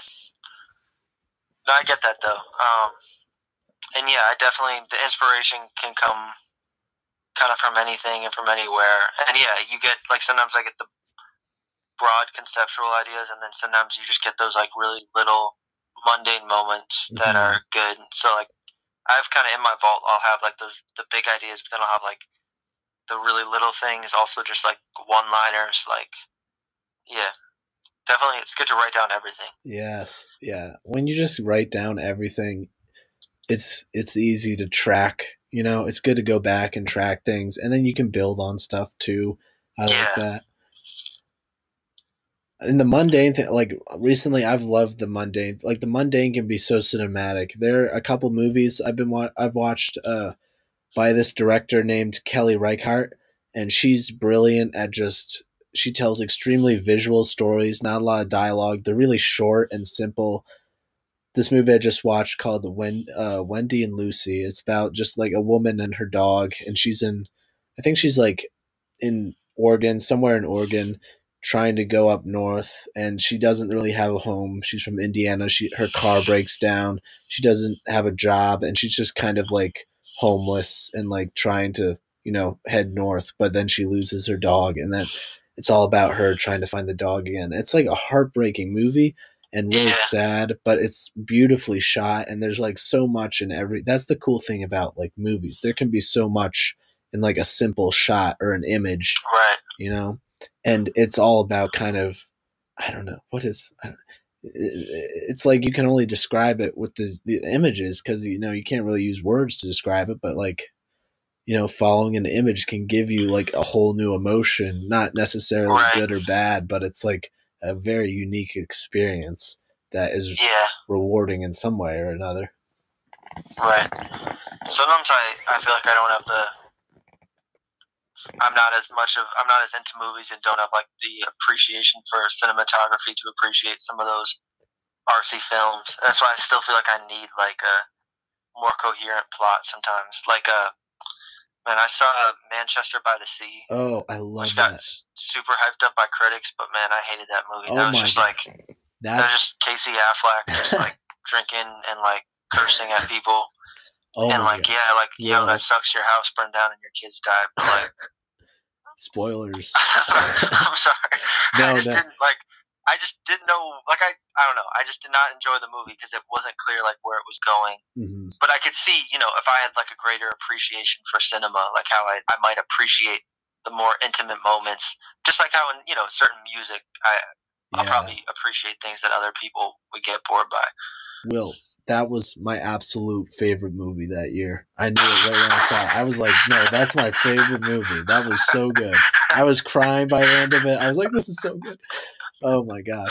I don't think I made it to the end, so I'm sorry. It is a long movie. I mean, but I get it is one of those movies that's like mostly visual, not that much talking, you know. Yeah. But also there were parts in that movie that I thought were really funny. Like in the very beginning, Casey Affleck like is a repairman or something. There was something funny about that. I forget. And just I don't know, I get into the performance of it and kind of like I don't know. It's just Well, people really like he won like best performance or whatever. yeah. So yeah, no, I can see why people liked it. But I get I how don't know. because like it's on the surface, it's like yeah, it's so it's not much. He's not. I don't know. I don't know how he does. I don't know how actors do that because it's just there's so much that has to be. It's like they couldn't even. They did not necessarily even doing anything, but they're just like a canvas for something. It's like there could be anything going on in there, but we don't know exactly what it is. He's just like giving us. I don't know. He's just giving us this performance and just hinting that there's something in there. You definitely know that he's like messed up over something for like half the movie, and you don't know what it is exactly. And Right. I don't know. That is a shattering movie. Yeah. I don't know what it was. I guess I just don't quite have the patience for it yet. There are definitely there are a lot of albums that I think require a lot of patience. Like one of my favorite albums is "Blonde" by Frank Ocean, and I feel like that's one I mean, it's Blonde. become somewhat mainstream now. Oh yeah, I But- remember. I thought that was like a big deal when that came out, right? Well, I guess yeah, Frank Ocean is like pretty big, and he doesn't drop that much music. But that's just like Yeah, I know. Yeah, It's a- actually. it's an album that's kind of like boring the first time you listen to it, and then the more you listen to it, you Yeah, realize those it's like songs are great. yeah, Is it's like Ivy on really that good. song? Ivy? What's up? Isn't Ivy on that record? Oh my god, I love that song. That's so good. Yeah, but there's just so many good songs. And it's kind of like one of those. It's not like about. It's just kind of like about everyday life in a lot of ways, and it's none of the songs are like that crazy, but like there's just like a subtle beauty to everything there. Yeah, it just like kind of bursts with life, you know? It's just like this Yeah. is made by a living like human with a voice, a unique sound, or just some, you know, like their vision is there, you know, and it's new and it's like I don't know. New. Yeah. It Frank Ocean is definitely he's something different from everything else, right? I mean, like it's pretty unique what he does, right? Oh yeah, great storyteller. Also, just like I think a lot of being a good artist is observing, is finding art in situations where other people would just look past, and being able to like kind of. I feel like he and a lot of great artists are just very like observant of the human experience, and they're able to like capture like subtleties and kind of everyday things. And that album does a really good job of that. And like something like Boyhood, like that movie, Yeah. same thing. You remember the scene in Boyhood where they're staring at a dead bird? I think maybe in the beginning when he's very young. I think it's a dead bird or a squirrel or something. And I didn't think much of that. Like the first time I saw it, I was just like, okay, weird. But I rewatched it, and then I think I listened to someone talk about it. Like maybe I listened to like a lot of movie reviewer podcast kind of things talking about how that is like an important moment in like a young child's life if they see like a dead thing and like barely have a concept of death, and they're seeing like this thing half decomposed that used to be alive becoming a part of the earth or something. Like that's a profound moment. And then after I listened to them talk about that, I remembered when I was a kid and I saw like a dead squirrel that had been like flattened by a car or something, and it freaked me out. And it was interesting though, like I'd never seen anything like that, and I'd totally forgotten about that. But it came back when I was like articulating this kind of moment in a certain way that I hadn't thought about it, and then I was like, oh wow, that's pretty deep or something. That like resonated in a whole new way. Yeah, no, I think that's a good way of putting it. That's a good example of how great art or great artists like they notice those moments, and then they'll get you to notice those moments as well. Yeah, I think that's a good example. Yeah, that's kind of a thing that's like on the topic of social media. Like everything's a big moment to be recorded, so it's refreshing and important to have these little moments shine, you know, so we can enjoy our lives maybe a little more or appreciate it, because most of our lives are small moments, but they're like they play a big role in our lives. Like it's I don't know, it's like if you go outside and just walk around, like that's like a big deal. And I don't know, like I don't know, it's just appreciating, you know, being a part, just going outside or just like being alive or just doing something, you know, trying to live each moment in a way that is rewarding is challenging and difficult. But if you think about it a certain way, maybe it gets a little easier. I don't know.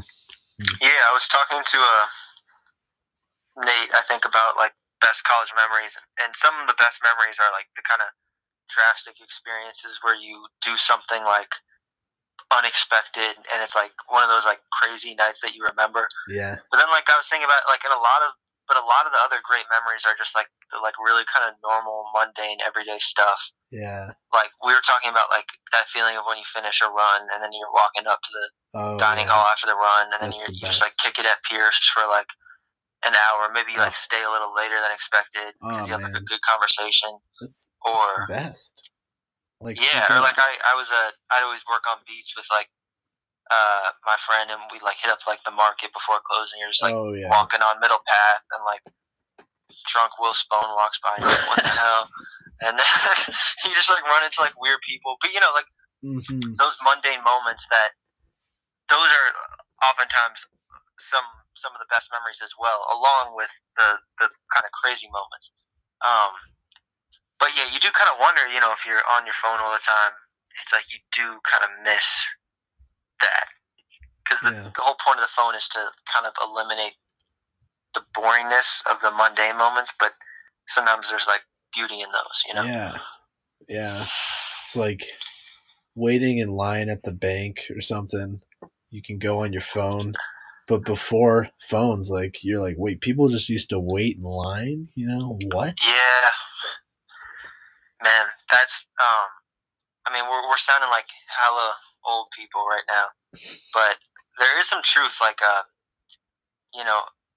thinking back to being a kid, there was a level of because I think what's kind of cool about our age. I mean, you're a little younger than I am, but I was thinking about this is that I feel like I was definitely kind of on the edge of the millennial Gen X generation, because like I remember a time in my life before not before the internet, but before the internet was like a really big thing. Yeah. And before like, social media, Snapchat and Instagram, before streaming. Yeah. Like I remember the point in which there was definitely a finite amount of entertainment and stimulus, and so it was kind of like, all right, SpongeBob just ended. Now there's nothing on TV. Like, what are we gonna do?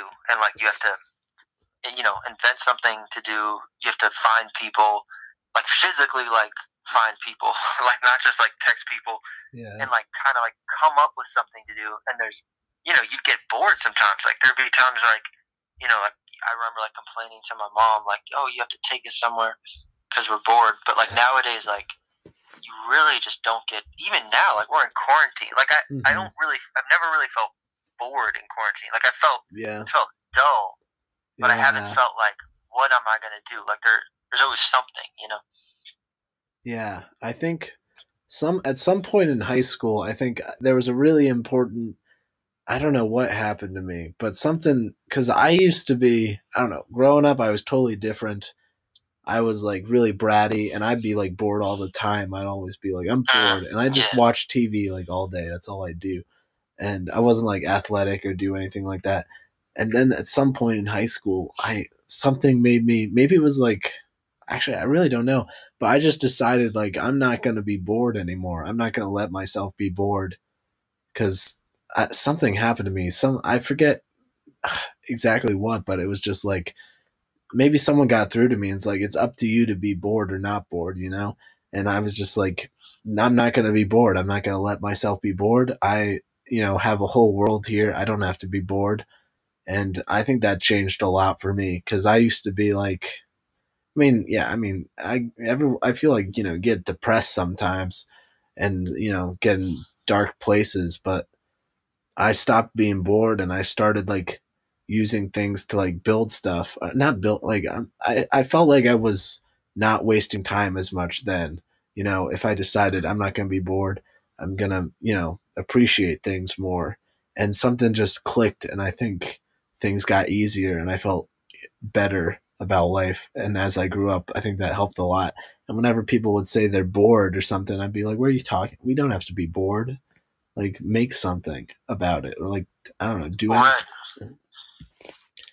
Yeah, but I feel like in the past though, it's kind of like what you're talking about. Like you would get bored, and then it would almost force you to be more creative. Oh yeah. Whereas now it's like you can kind of fill the boredom with just endless stimulus in a way that you probably couldn't have in the past. Because like, I mean, it's really insane when you think about it. The amount of entertainment available now. Like there's just more good shows, good music, good podcasts, good like interesting videos on YouTube than you can possibly watch. Like it's just never ending. I guess that stuff wasn't always there, but there was always endless amounts of stuff like books or movies. Before. That is true. I guess back when we were kids, But it But was now still just they're a just little making more than ever at this, more is being produced than ever, and it's right. more accessible than ever. And And it's yeah, also more like specialized. Like you got to think like in the past, you maybe have like a show you like on TV, but it's like the show is only on at this point each week, and then there's that only a was finite something. amount of channels. Now it's like you can find like the exact YouTube show or Instagram thing that matches you, and then it's also there's no like a time limit. You Yeah. get it. You have access whenever you want, Yeah, which it's in theory good. I mean that's how they're that's why it's successful is because it's like good in a sense, but it's also just there's something kind of addictive about it, and you're left with less of the empty moments in which you need to be kind of creative to fill the time. Oh yeah, that's when you need to like have empty thoughts flowing around. That's why like I feel like sometimes the only time in my day when I'm like actually like since high school, like if I were just like taking a shower, that's like the best place to think almost because there's nothing True. to Yep. do but Yeah. like taking a shower, and it's just like your mind wanders. A lot of times falling asleep, mind wandering, and you get cool ideas and then you forget about it because you didn't Oh write it. yeah, that sucks. Yeah. And that's the other good thing about running too is that running is just like a separate. I think that's one of the reasons why I love it so much. It's just that you're separate from everything else in your reality, and it's just like your mind can drift. Nobody can call you on the phone. Like you're temporarily free from everything else you're dealing with in life. Yeah. And especially just running with the boys. That is, I miss that so much. Yeah, I'm gonna miss that. That was always just like the nicest part of every day. I felt like was just going down, going for a run, talking about something. Will Spone drops a cold take. Gotta argue with him. That's something I always felt on the periphery of that, because when running in groups, there would be like a conversation, and I'd never be able to get in on. I always felt like it was always hard. I don't know what it is about me, but I couldn't get in on like a group conversation sometimes. I felt like I had nothing to offer really. But it was always cool to listen to like stuff going on. And if you're running with just someone else, actually, I have a lot of good memories of like running with just one person and talking to them, Yeah. And that's kind of what sucked. I was injured this year, and like that was just like a big thing. I like felt it missing in my life. Was just that it was kind of just like a stabilizing force in my life. Just every day going down, going for a run, Definitely. like mentally and physically, just like a very beneficial activity. So much so, yes. But there's so many days where I went down there and I just hated. I think I gave into this a lot towards the end of my sophomore year, just being like. I started not running as much, I think, because I wasn't as good as my freshman year, and I wasn't running as much, and I was just doing other stuff, and a lot of my friends weren't running as much, and so like the beginnings of run, I would just be like, oh, I'm about to run, and I think I lost the I lost the beauty a little bit towards the end. Yeah, that makes sense. I mean, I think there's two things there. I think like one, if you're sometimes an activity definitely isn't as fun when you feel like you're declining at the activity and you're not improving. Like that's how I felt when I was playing baseball in college. Is like I mean I was doing fine, like getting decent playing time, but like I just wasn't. I was honestly feel like I was worse than I was in high school. So I was just like, this isn't fun. But then also like in regard to running, I feel like people have a big misconception of it in terms of the public because there's a big difference between like running when you're in good shape and running when you're like not in good shape, and it's just like they're two different things, and it's just once you really get in the routine of it, then it becomes really like much more beneficial.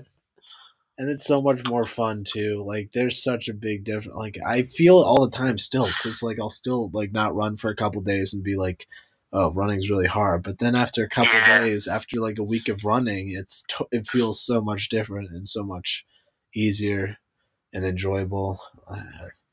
I have trouble staying consistent, honestly. True. But I mean, I don't think I'll ever not love running. I really do. value it. It's been like one of the most important things in my life. Like my whole life changed when I started running in high school. It was incredible. Cause I was like a fat kid for a while. Honestly, I ate so much. Like I lost like so much weight in between my freshman year of high school and sophomore year of high school. I was like, and it wasn't even due to running. I mean, over the summer, I was like, something snapped in me. I think a lot of it had to do with like watching Chris Pratt like get really thin for a movie. I was like, whoa, this is incredible. So I got really inspired and looked up like workouts and started like just doing regular, just simple workout stuff and lost a lot of weight that way. And then I went into school, fall school, and I was like, asked the cross because my school was really small and our sports weren't that serious. I was like, kind of just run with the team just for fun, just to, be in shape.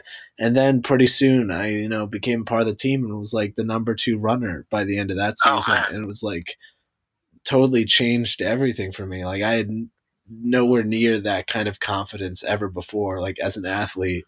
And I lost like so much weight. It was just like, maybe that was my peak. Honestly, I was like, oh my gosh. It's kind of funny that Chris Pratt was the spark. No, yeah, he's a big inspiration for the getting in shape. Man, Parks and Rec, Chris Pratt. I love that guy too. Actually, my freshman year of high school, I didn't take like academics very seriously. I didn't have like any aspirations to like learn. I didn't have much value. Like I kind of wish I had more. I don't know what that's about. Like my parents are both teachers, but I don't think I had a lot of value in like learning. I think it was because I went to I went to Gilman in Baltimore, which was like a very difficult prep school, and I always had trouble there, and I just didn't like, it was just miserable kind of. So my freshman year at this different high school I went to that was for like learning disabilities and stuff, I was just like, okay, I'll be blissfully ignorant, like Chris Pratt's character in Parks and Rec. I was like, that guy's having a great time. I'll be like this guy, And I guess that changed. I started like, valuing it more as I had like different teachers that, taught me stuff and inspired me. And I had some good teachers that I liked. So that was lucky. So you're just kind of living your life based on what Chris Pratt does. Yeah, well, I was. Yeah, I was. And now I'm not as big of a fan of him as I used to be. Now he's like too big of a star. It's like, forget it. No, he's still, I like him, but like, And, what else was I? We were talking about running, and I had another question or topic. Frick. I don't know. So, actually about the when we were talking about like the creative process of like, perfection versus like the fluid creative process. Right. That actually made me think a lot about the effects of like smoking weed and like I feel like smoking weed for me gives me a whole nother kind of confidence in my thoughts. And you haven't ever smoked weed, have you? That's correct. I think I was going to try it this spring. I was going to try a bunch of stuff this spring. Right. It actually, never came about. Yeah, someone told me that you were gonna go all out and make up for all the stuff you didn't do throughout college, right? Yeah, well, my plan was to become a yes man, and then I would have to say yes to every experience in the spring, because I did really kind of just not do anything for the rest of college, so it's a little sad, but you learn. There's a lesson there. In not saying yes, or if you were to become a yes man? Well, no, the lesson just being like, I kept waiting and waiting to like try to enjoy my college experience, just thinking like, oh, I'll do it, senior year, and then really? It never comes about. Time. You were thinking that the whole time that you'd. Well, actually, the first year I was just super depressed. The next year I was like less depressed, but like still just like kind of busy. And then like by junior year, you start to realize like, oh, like this is kind of like coming to an end. Yeah. And then but senior year, for example, I stacked my courses so that I was like taking more credits than normal in the fall so I could chill in the spring. then I had like comps at the beginning of the spring semester, and I was trying to like finish these songs. So I kept kind of saying, all right, like I'll enjoy my college experience like later. And then I finally said, okay, when I get back for spring break. And then obviously we never came back. And so it's just the That basic sucks. life lesson Yeah. of not trying to Don't put delay it off. gratification too long. Yeah, just trying to enjoy the moment. Basic Yeah. life lesson. So through like all of college, you didn't drink or smoke. Were you ever tempted to? Not really. I mean, freshman year I was just like didn't have any friends. Like that was the primary concern. But were you on the baseball team freshman year? I was, but it wasn't. That's like a spring sport. Oh, We just had like yeah. a couple practices in the course. fall. So it wasn't really until about spring break when I went to Florida with the team that I like finally like would say I had friends. Oh, It's like the first that's 3 quarters cool. of that year were pretty lonely. You go to Florida, awesome. But was I tempted? Not like a lot, to be honest. But like, I still feel like it was. I still, by the end, I was like, you know what? I should still like have like at least some semblance of a college experience. Yeah. But never came about. But anyways, getting back to your point, you were talking about how smoking weed kind of gets you in a better creative zone.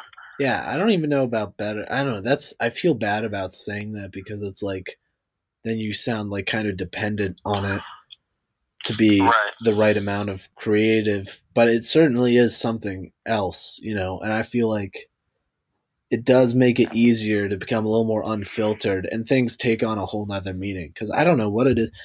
I don't know. I've been smoking weed since like consistently, I guess, since well, never consistently. It's been all over the place, but I started really liking it my senior year of high school. I did it a little bit before and I was like, that's cool. But I still had, because growing up, I had this terrible stigma against it. I thought it was the worst thing ever.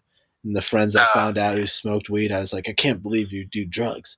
But that changed, and that's cool how that changes. That's like another thing about being young and, you know, like things are just, you know, you can change your thinking about it. You know, you differ from your parents in a certain way and you start thinking for yourself.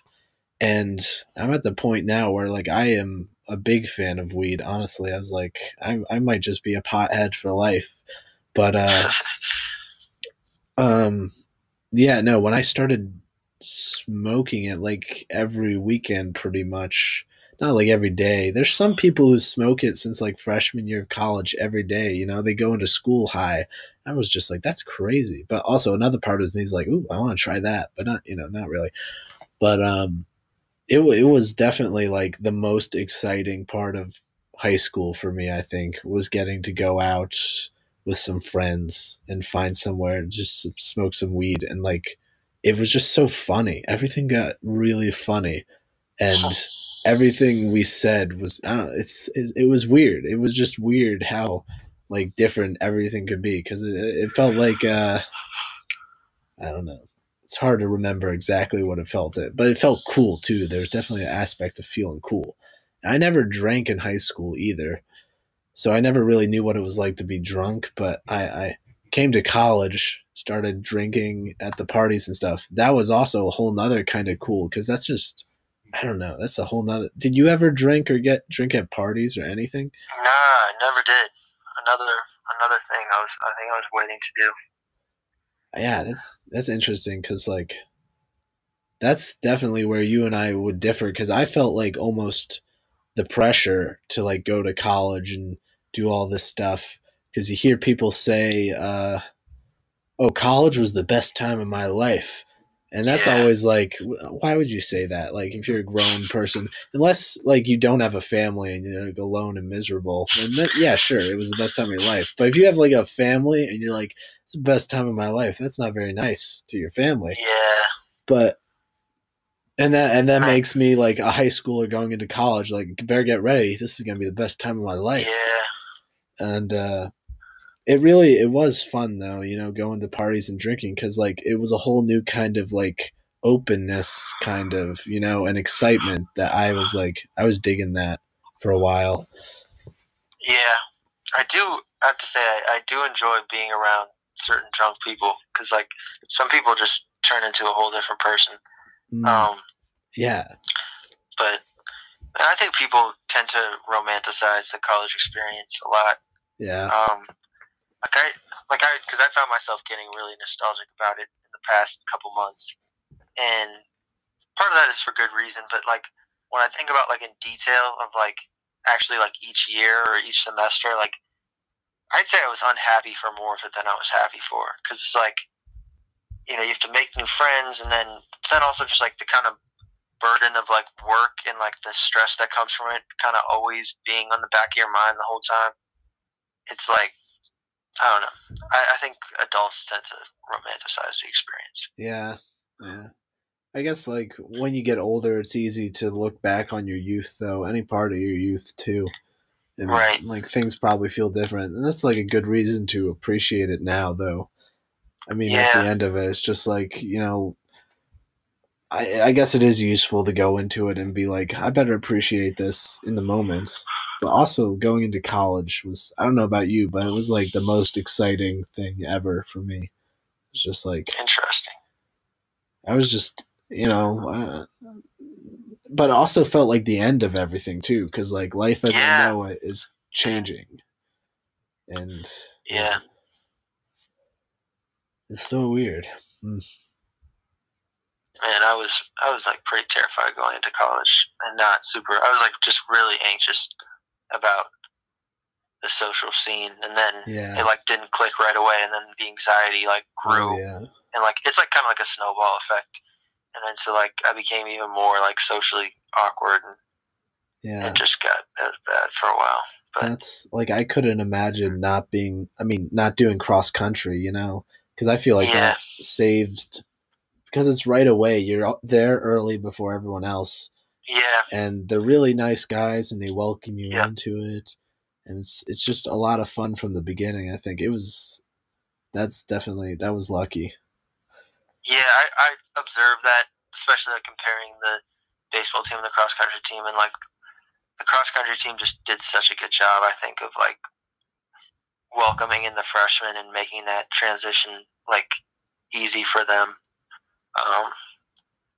And so would have been nice to have had that as a freshman, but it was ultimately like a pretty important experience in my life. So I don't know. You can't really regret it. Can't really regret the past. I mean, like that's not going to do you any good. Yeah, I mean, you can only regret the past if you regret who you are now.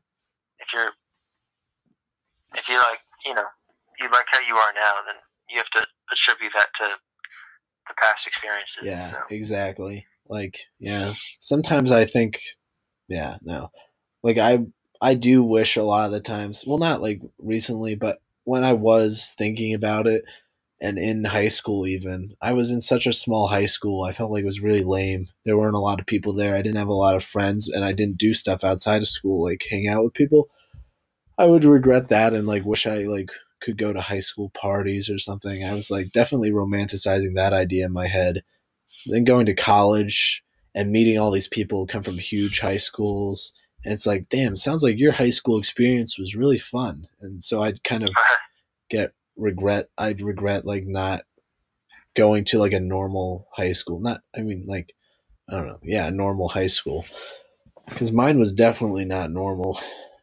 And I guess, Mercersburg doesn't seem that normal either, actually. I mean. Yeah, but you went to like a bunch, yeah. Yeah, I went to like a big public school, then I went to like this kind of strict Catholic school that had like, it was kind of like old school in a way, like traditional high school, like really intense sports, like super like, it's almost like, when you watch like an old movie about high school from like the 70s or 80s. Yeah. And like the football players are popular and whatnot. Yeah. That's what like the Catholic school felt like, and I absolutely hated that school. Yeah. And then Mercersburg was like going to like the super fancy boarding school.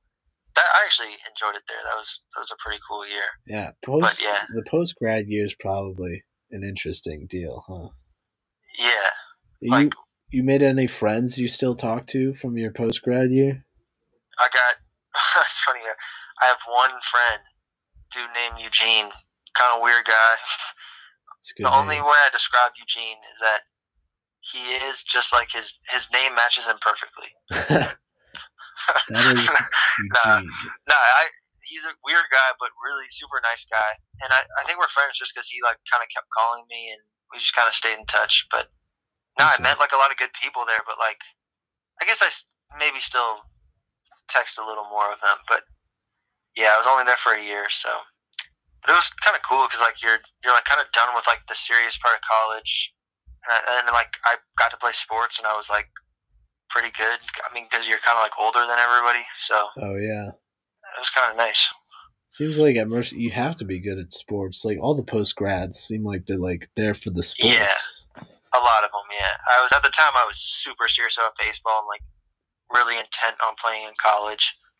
And so I like took it really seriously back then. Mhm. Our team was really good, and yeah. But then once I got to college, I was like, all right, I accomplished the goal of playing in college, and I pretty quickly lost interest in baseball. Yeah. Even though it was like my whole life before that. It's kind of crazy. That is crazy. Yeah.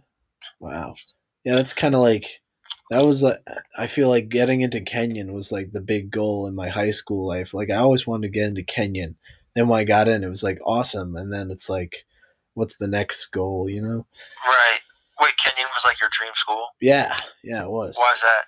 My English teacher in high school went to Kenyon, and a history teacher too. They were both friends at Kenyon actually, but I was really close with the English teacher, and you know he's just my favorite teacher in high school, and spoke very fondly of Kenyon, and I wanted to go there. I was just like, this seems like the place to go. I also went there after the summer after junior year for the Young Writers program and really enjoyed that. And so I was like, I want to come here. It's like Kenyon or bust. I did not know where I would go if I didn't get into Kenyon. Interesting. That's actually pretty cool because for me, it was the exact opposite. Like I don't know. I was at the time again. I was super serious about baseball. It's like the idea of like playing D3 at like a small school that wasn't even like a great Division III school. Like I almost felt like I was like, well, I wasn't good enough to go D1, and then. I also was kind of just forced like liberal arts by my parents. Like it felt like something they wanted and not something I wanted. Oh yeah. So like Kenny was just like, I was not really excited at all. And I just chose it out of like, because I was tired of the college search, and I was just like, all right, screw it. I'll apply here. Did you do that at the end of post-grad year, or did you have to do that your senior year? No, I did it post-grad year. Okay. I did early decision, but it wasn't like, I didn't do early decision because I was so set on Kenny Hunt. I did early decision because like, the baseball coach was like, all right, you probably have a roster spot. And then I was like, all right, I don't really care about any other school. Like, I'll get this college admission search over with because I got so sick of hearing from my parents about it. So how did you find Kenyon in the first place then? Because my dad, he's all crazy about liberal arts schools. Yeah. And like, my dad was too. That's funny. Like from the very beginning, I knew I was like, but I agreed with. I was like, yes, liberal arts sounds good. Like I don't need to go to a big. Whatever, you know. So, are you happy you wound up as at a liberal arts like Kenyon? Oh yeah, like now looking back, it's all good. But like at the time, I just wasn't. Also, my I don't know. My dad was just so like really just drilled it into us. And now like my little brother's going to University of Miami in Florida, just about to be infinitely cooler than me. Is he though, Florida? But he had to like. Pester my parents for a while. Like I'm shocked he actually figured out that because my parents were just relentlessly pushing liberal arts education. But yeah, so I just got so sick of hearing it, so I just applied an early decision. And then it was also just because not like I was getting offers to play like at a state school for baseball, so I just kind of had to settle. Yeah, I am. Something I'm curious about is like what it would be like at a huge state school, though. I mean, not dire curious, but I'm like, yeah, what would that be like? I feel like I'd be scared a lot. Like it'd be way too big, but like it's definitely a different scene. I feel like a different, almost like a more, I don't know, even more freedom. Because at Kenyon, like it's so small. There's like not a lot of places to go. If you go to somewhere in the city, you know, you have the whole city. You know, that'd be totally different.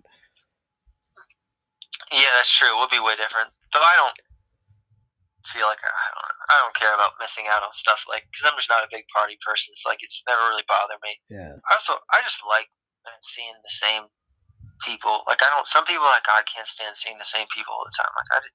I don't like strangers. I'm not trying to see a bunch of strangers. Yeah, no, I like who wants to Mark Maron has a thing where he's like, you only need 2 friends, one guy and then another guy after you drain the first guy, the backup guy. No, I don't agree with that. I mean, more than 2 friends is okay, but how many friends do you have before you you don't have any close friends? I value. I don't even know. I can't even identify what a close friend of mine is really. But I really value the idea of having a close friend. I would like to, have that. But I don't even know. I'm still kind of a loner for the most part. Yeah, I think that's one of the problems with kind of our world is just that we have. I always say that we have too many, or we have an abundance of acquaintances and a shortage of friends, just because we're constantly around a bunch of other people. But there's actually not that many people that you really, really trust. And there's I've seen evidence to back that up. That the percentage of people who have multiple close friends has decreased over the years. Declining social capital, whatever. There's been some studies on that. Oh, really? Definitely not doing good stuff for our mental health. Damn. Yeah, that doesn't sound good.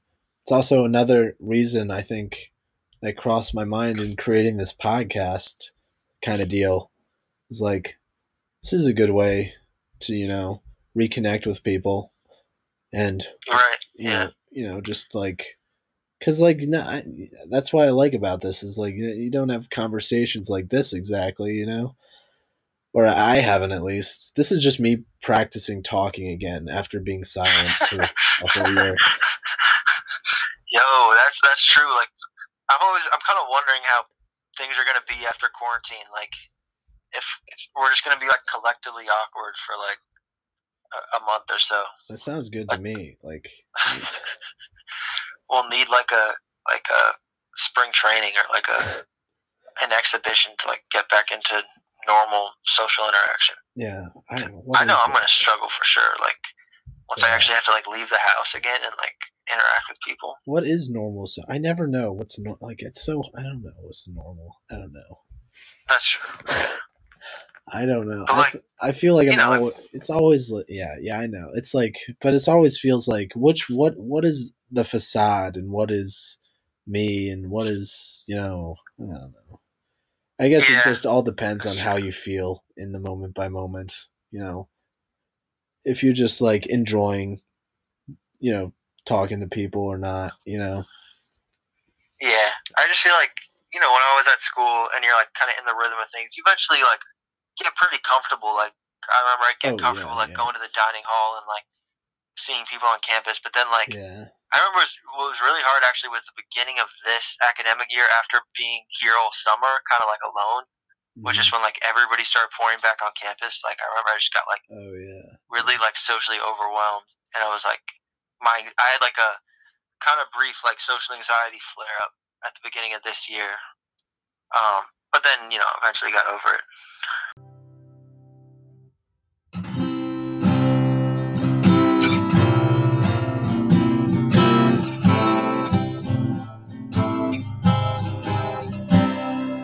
Yeah, I definitely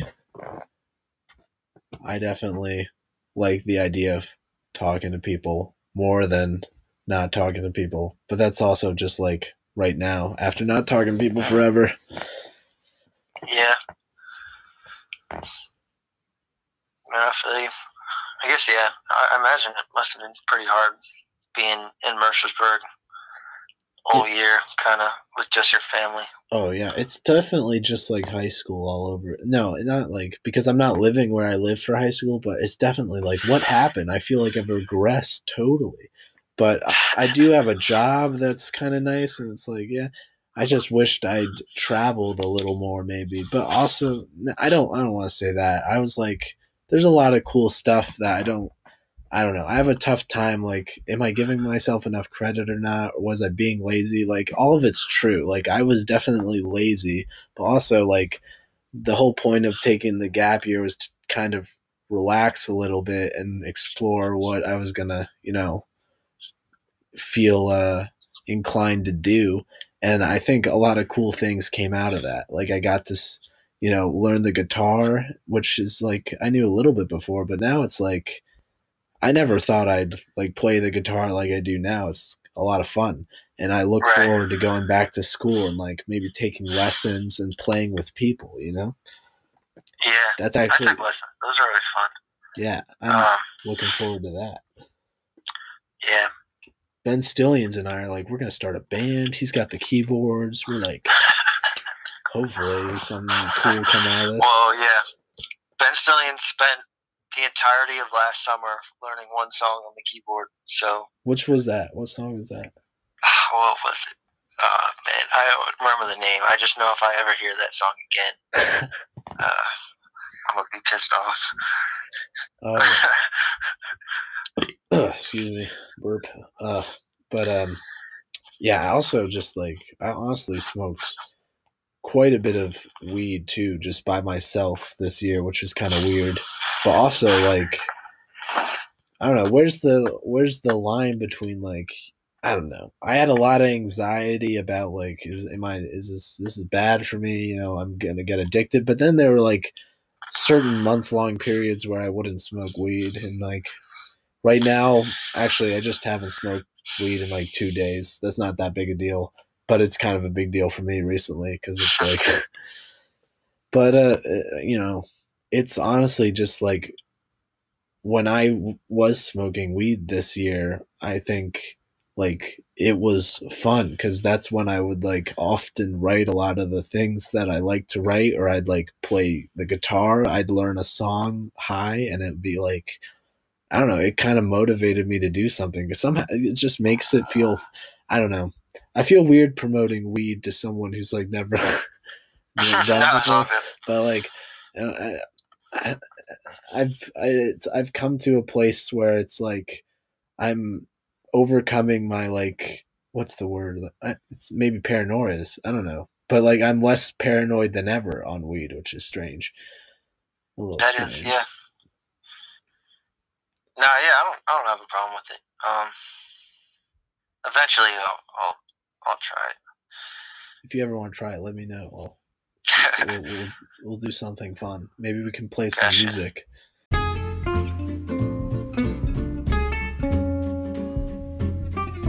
We'll say our goodbyes then right here, and I'll stop recording. So thanks for coming on, Will. Don't know how to end these things really yet, but been fun. Of course.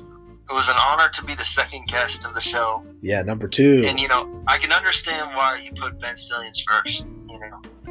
He's Ben Stillions. He's just like the social glue of the cross-country team. Like, you have to have him on there first. Yeah, he was just the guy I like first, like when I was thinking about it, I just like asked him, like when I was just like, just brainstorming, just like, hey, what do you think of this?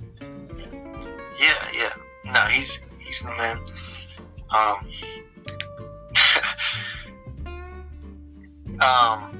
Yeah. No, this is a good talk for sure. Definitely needed this. Cool. If you ever need to come, or want to come back, like recurring, like how many people are gonna even come on this? We should do it again. Oh, for sure. I would definitely be down. Cool. All right, Patrick. Thank you, man. I appreciate it. I appreciate it too. Have a good evening. You as well, man. Peace out. Peace.